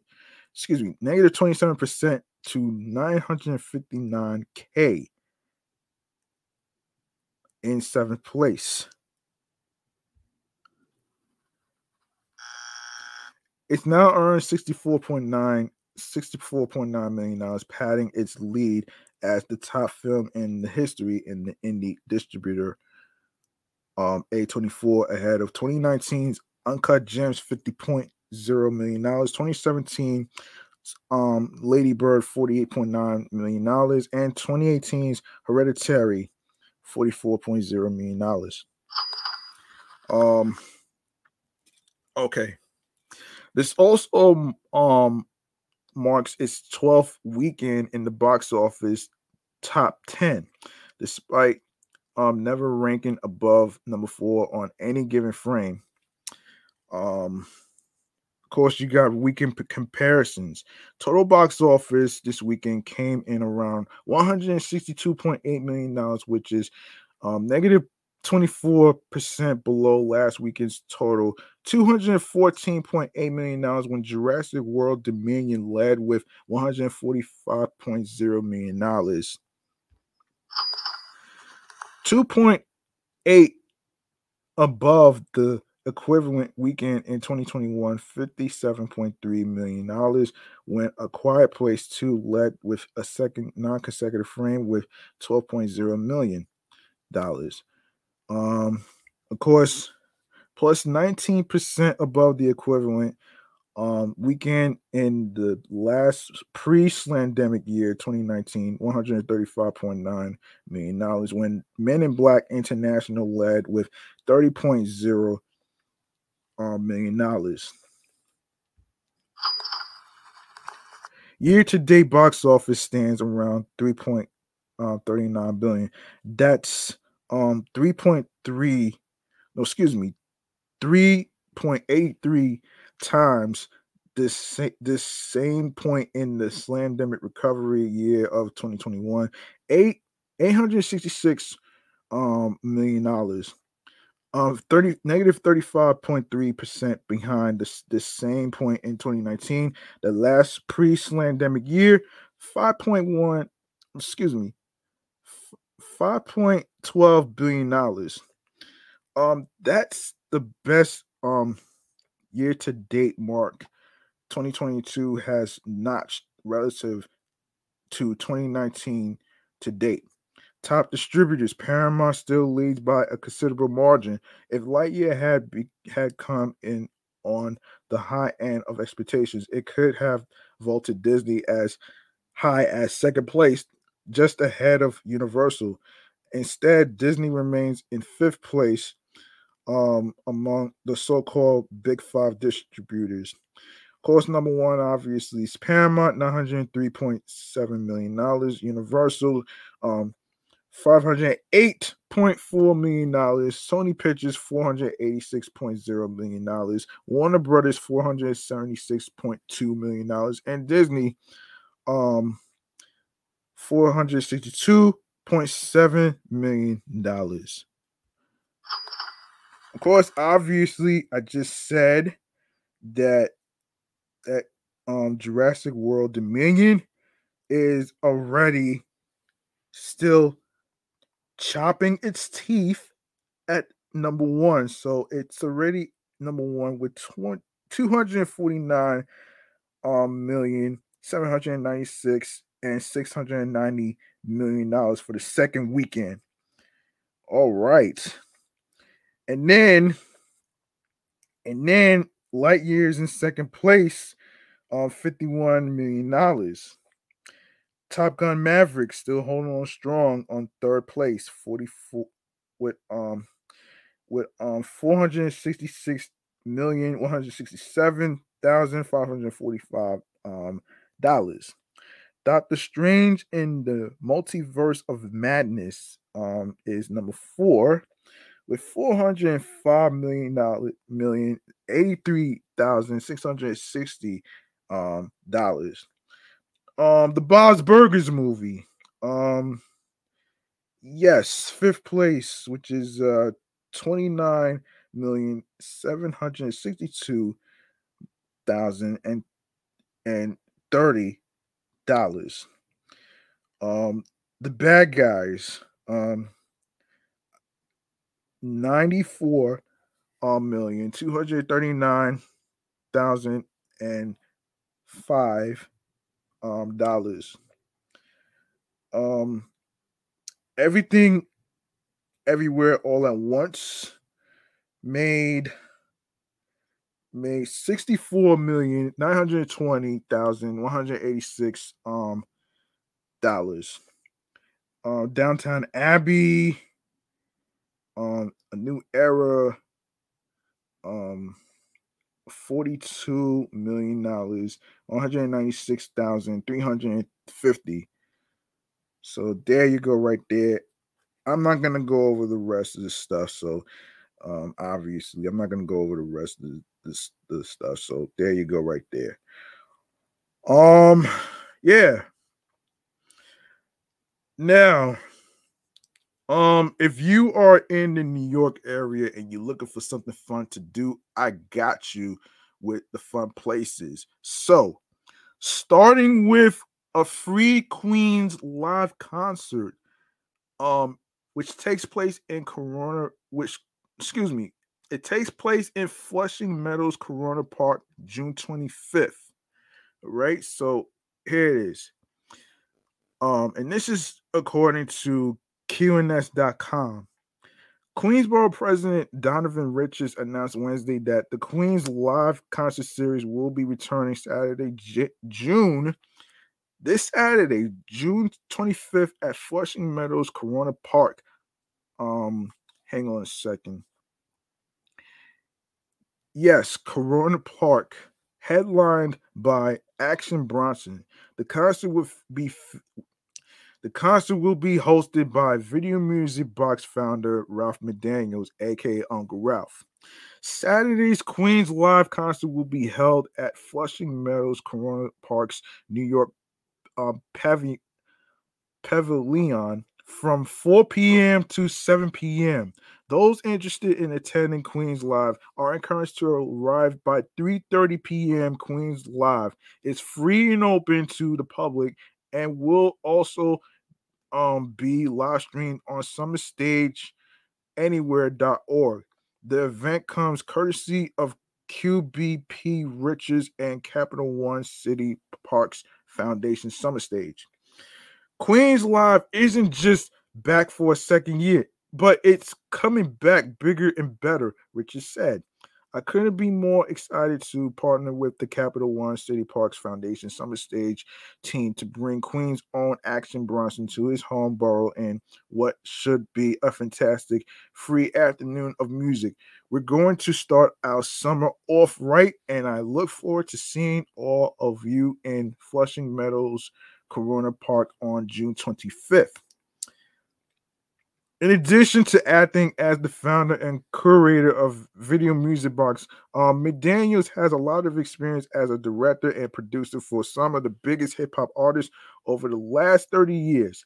He has directed or produced over 400 music videos, including Cream by Wu Tang Clan, It Ain't Hard to Tell by Nas, and Roxanne by Roxanne Shante. He also acted as a co-producer for the films Juice and Roxanne, as well as several documentaries. Queens native Arian Arslani, better known as Action Bronson, has released 6 studio albums. His latest, Coco Drillo Turbo, released last April, has received widespread critical acclaim. In addition to making music, Action Bronson is a former chef. He has applied his knowledge of cuisine to his popular food and travel documentary, television, and web series since 2016. Promotion for the Queens Live concert is funded in part thanks to a grant from the NYC and Company Foundation. This is just one of almost 90 free shows hosted across New York City by Capital One City Parks Foundation Summer Stage. In addition to Action Bronson, other artists scheduled to perform at the upcoming concert include Static Selector and Karen Y. Los Remedios.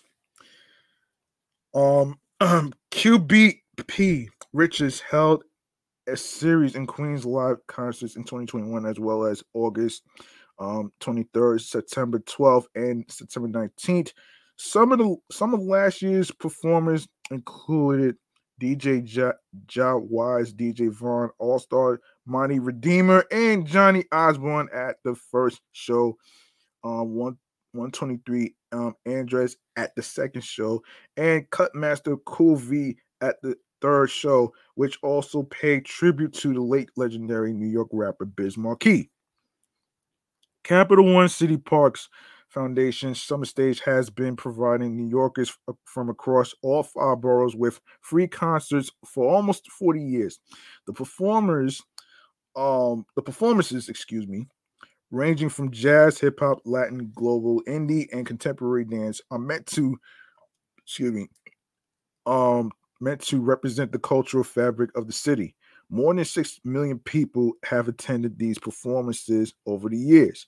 Summer Stage Anywhere was launched in 2020 as a way to continue entertaining its audience, with everyone forced to stay isolated at home due to the COVID-19 slamdemic. Summer Stage Anywhere provided free digital performances spanning all genres of music to viewers all around the world.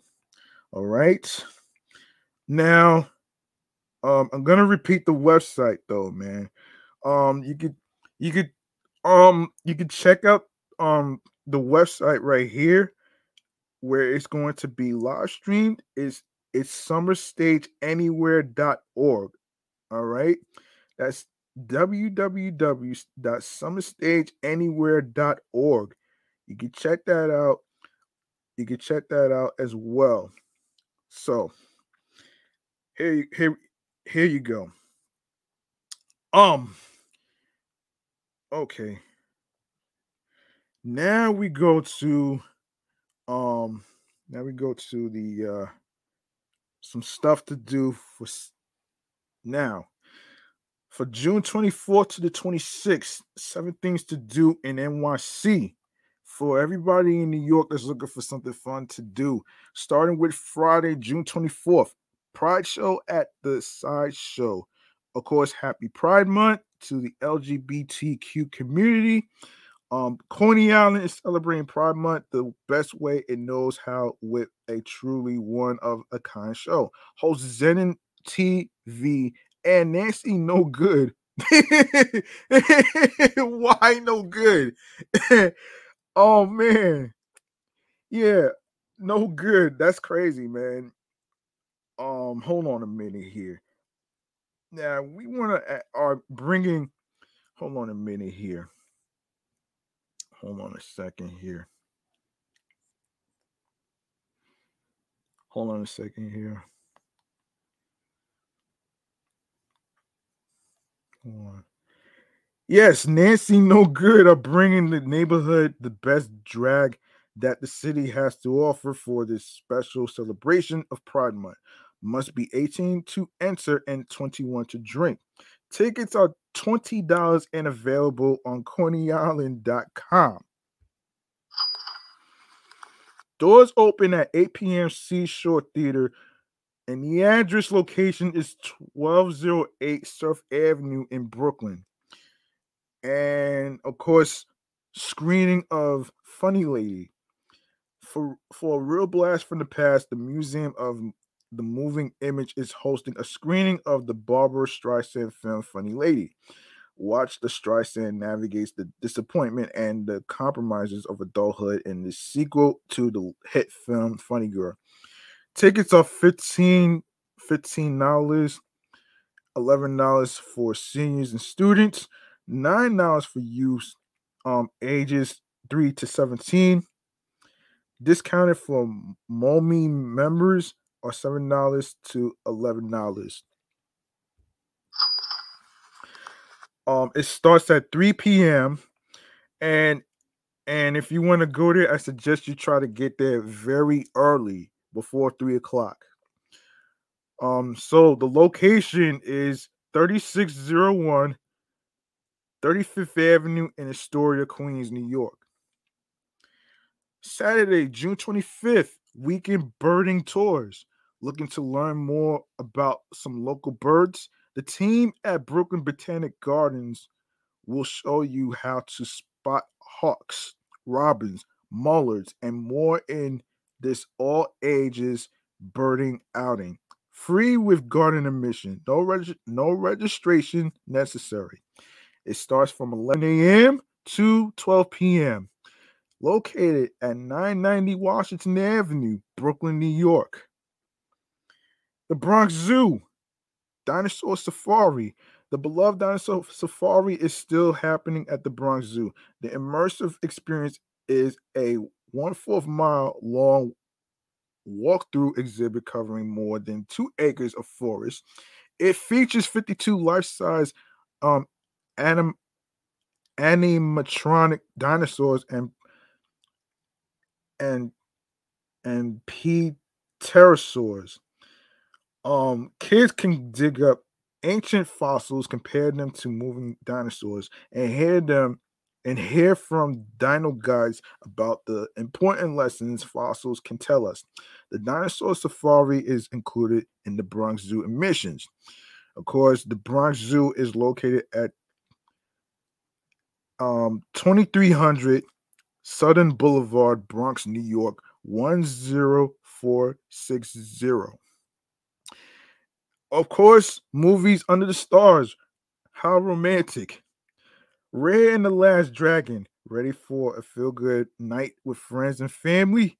Head over to the park for a screening of the Oscar-nominated animated film Raya and the Last Dragon. This is the perfect time to enjoy a night out with the family. This event is free to the public. The movie starts at 8:30 p.m., but be sure to get there early so you can find a good spot. Of course, it's located at St. Vartan Park, East 35th Street between 1st and 2nd Avenues, Murray Hill. And finally, Sunday, June 26th, 95th anniversary of Cyclone Roller Coaster. This Sunday, Luna Park is hosting the 95th anniversary of Coney Island's most iconic roller coaster, the Cyclone. Guests can enjoy a day of thrills, live music, treats, and more. And the first 95 guests in line will ride the Cyclone for free. And prices are between $38 to $62 per wristband, depending on height, or $3 per ride. Varies and are available on Luna Park's website. Of course, it starts at 11 a.m. to 11 p.m. Um located at 1000 Surf Avenue in Brooklyn, New York. And of course, lastly, Sunday school comedy. Get ready to laugh. You're looking for some laughs? Get ready to laugh. Sunday school comedy takes the best stand-up comedians in New York City, and they perform at a hot new lineup every week as chosen by Ashley Gavin, best known for her hit podcast We're Having Gay Sex. Tickets start at $10 online, or you can buy them at the door for $18. 7 foot. It starts at 7:45 p.m. Sour Mouse, located at 110 Delancey Street, Manhattan, New York. Um, Now these locations that I just mentioned. Um, Hang on a second, man. These locations that I just mentioned just now, I suggest you try to get to those places very early before the start date, before the start time. And also you want to make sure you um look up the directions on how to get there if you're driving or if you're taking a subway or whatever. You know what I'm saying? Make sure you are able to have your GPS ready on your phone so you can triangulate your locations on where you're trying to go for the fun activities that I just mentioned. All right. And listen, I'm gonna cut to the chase with this last segment right here, man. Stream choices on the go, man. All right. So we're gonna start off with that one right now. Of course, that's gonna do it for this show right here. Make sure you follow Off the Meat Rat Chains New York podcast at face on Facebook, Instagram, alongside with my other shows, which is excuse me, um Excellent Fun Vibrant podcast, Meticulous Vibe Juice podcast, which is the review show, and Excellent Fun Vibrant podcast is the sports edition show that I do. Um, and of course, you can follow me on the primary handle, which is G Money Stacks 555 in Queens, New York. So there you go, right there, man. And of course, make sure you turn on your notifications and stuff so you don't miss a beat on when I'm going to be on Instagram live and stuff like that, doing the recordings. And of course, if you like to make a charitable donation to show some love, you can do that. Doesn't matter what the amount is, man. Doesn't matter if you have a lot of money or not.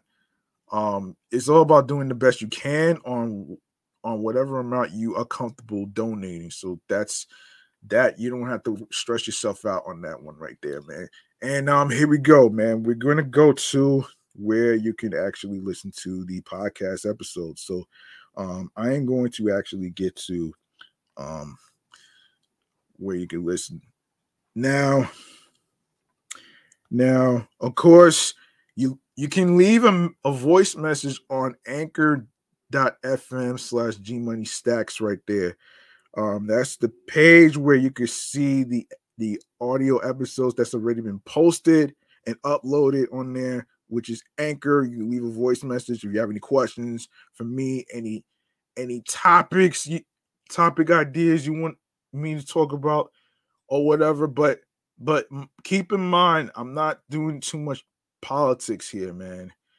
I'm not doing too much politics here, man. So that's just how I'm actually gonna do this. And and yeah, Anchor is the start where you can listen to the episodes, of course. And of course, you can listen to the episodes on Audacity, Audible, Audioburst, Amazon Music, Breaker, Castbox FM, Deezer, Listen Notes, Moon FM Podcast, Player FM, Pocket Cast, Podbay, Podfriend, Podopolo, Podorama, Podcast Index, Podcast Addict, Podchaser, Podverse, Reason FM, Spotify, Stitcher, TuneIn Radio, Google Podcasts. Don't forget to leave a 5-star rating on Podchaser, um, Podfriend, and you have Spotify as well. 5-star rating will be appreciated. So you know what I mean. So and also you can listen to Off the Meat Rat Chains New York podcast on Radio Public. You have iHeartRadio, the number one app for music, radio, and podcast. So you can also find my other shows that's also on iHeartRadio as well, which is Excellent Fun Vibrant Podcast, the Sports Edition show, and of course, Meticulous Vibe Juice Podcast review show. So there you go, right there. Yes, there you go, right there. I actually and actually I want to mention if you missed any episodes whatsoever, please feel free to do some catching up as new episodes come around on a weekly basis. And lastly, but not least, YouTube. Make sure you grab that subscribe button and tap that noti bell so you can be reminded when the show goes in the air via live stream. Leave a like and a comment along with the episodes, the topics that's being discussed, what you thought about it, and of course, stay tuned for more video content, upcoming episodes, the latest previous episodes that's on the YouTube channel page with all the episodes is already uploaded and posted, and of course, be sure to stream, listen, download these episodes, share these episodes, share the videos, share the episodes. Of course, tell a friend to another friend. And of course, share the podcast along with your wives, your husbands, your boyfriends, your girlfriends, and your friends and the people that you're cool with from work and stuff. So there you go, right there. So yeah, man. And remember, the grind does not stop. All right. Hard work pays off. Rome wasn't built in a day, which I agree.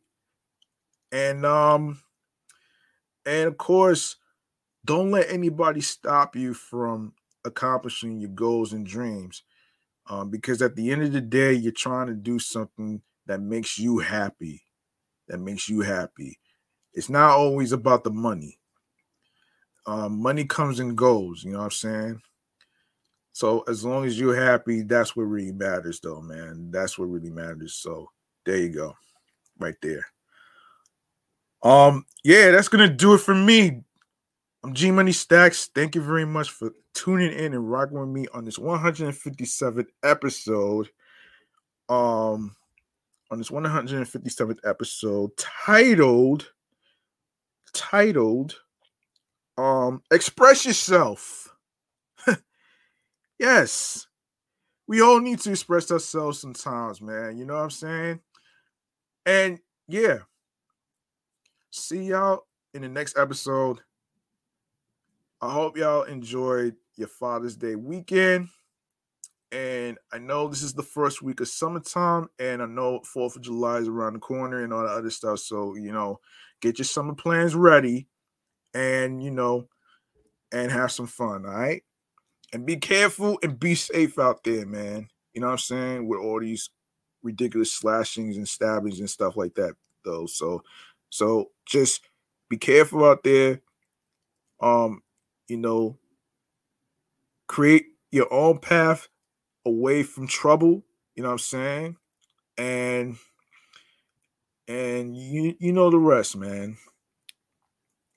And you know something, as far as having a support system, of course, sometimes it's important to have a support system, but in certain situations, you do have to actually, rely on yourself to do that. You know what I'm saying? And yeah, man, I'm out of here. G Money Stacks clocking out. Peace and one love. And of course, have yourselves a good night. And I hope you enjoy these places that I just mentioned. Fun things to do for this weekend. Hope you enjoy. I'm out of here. Good night, folks.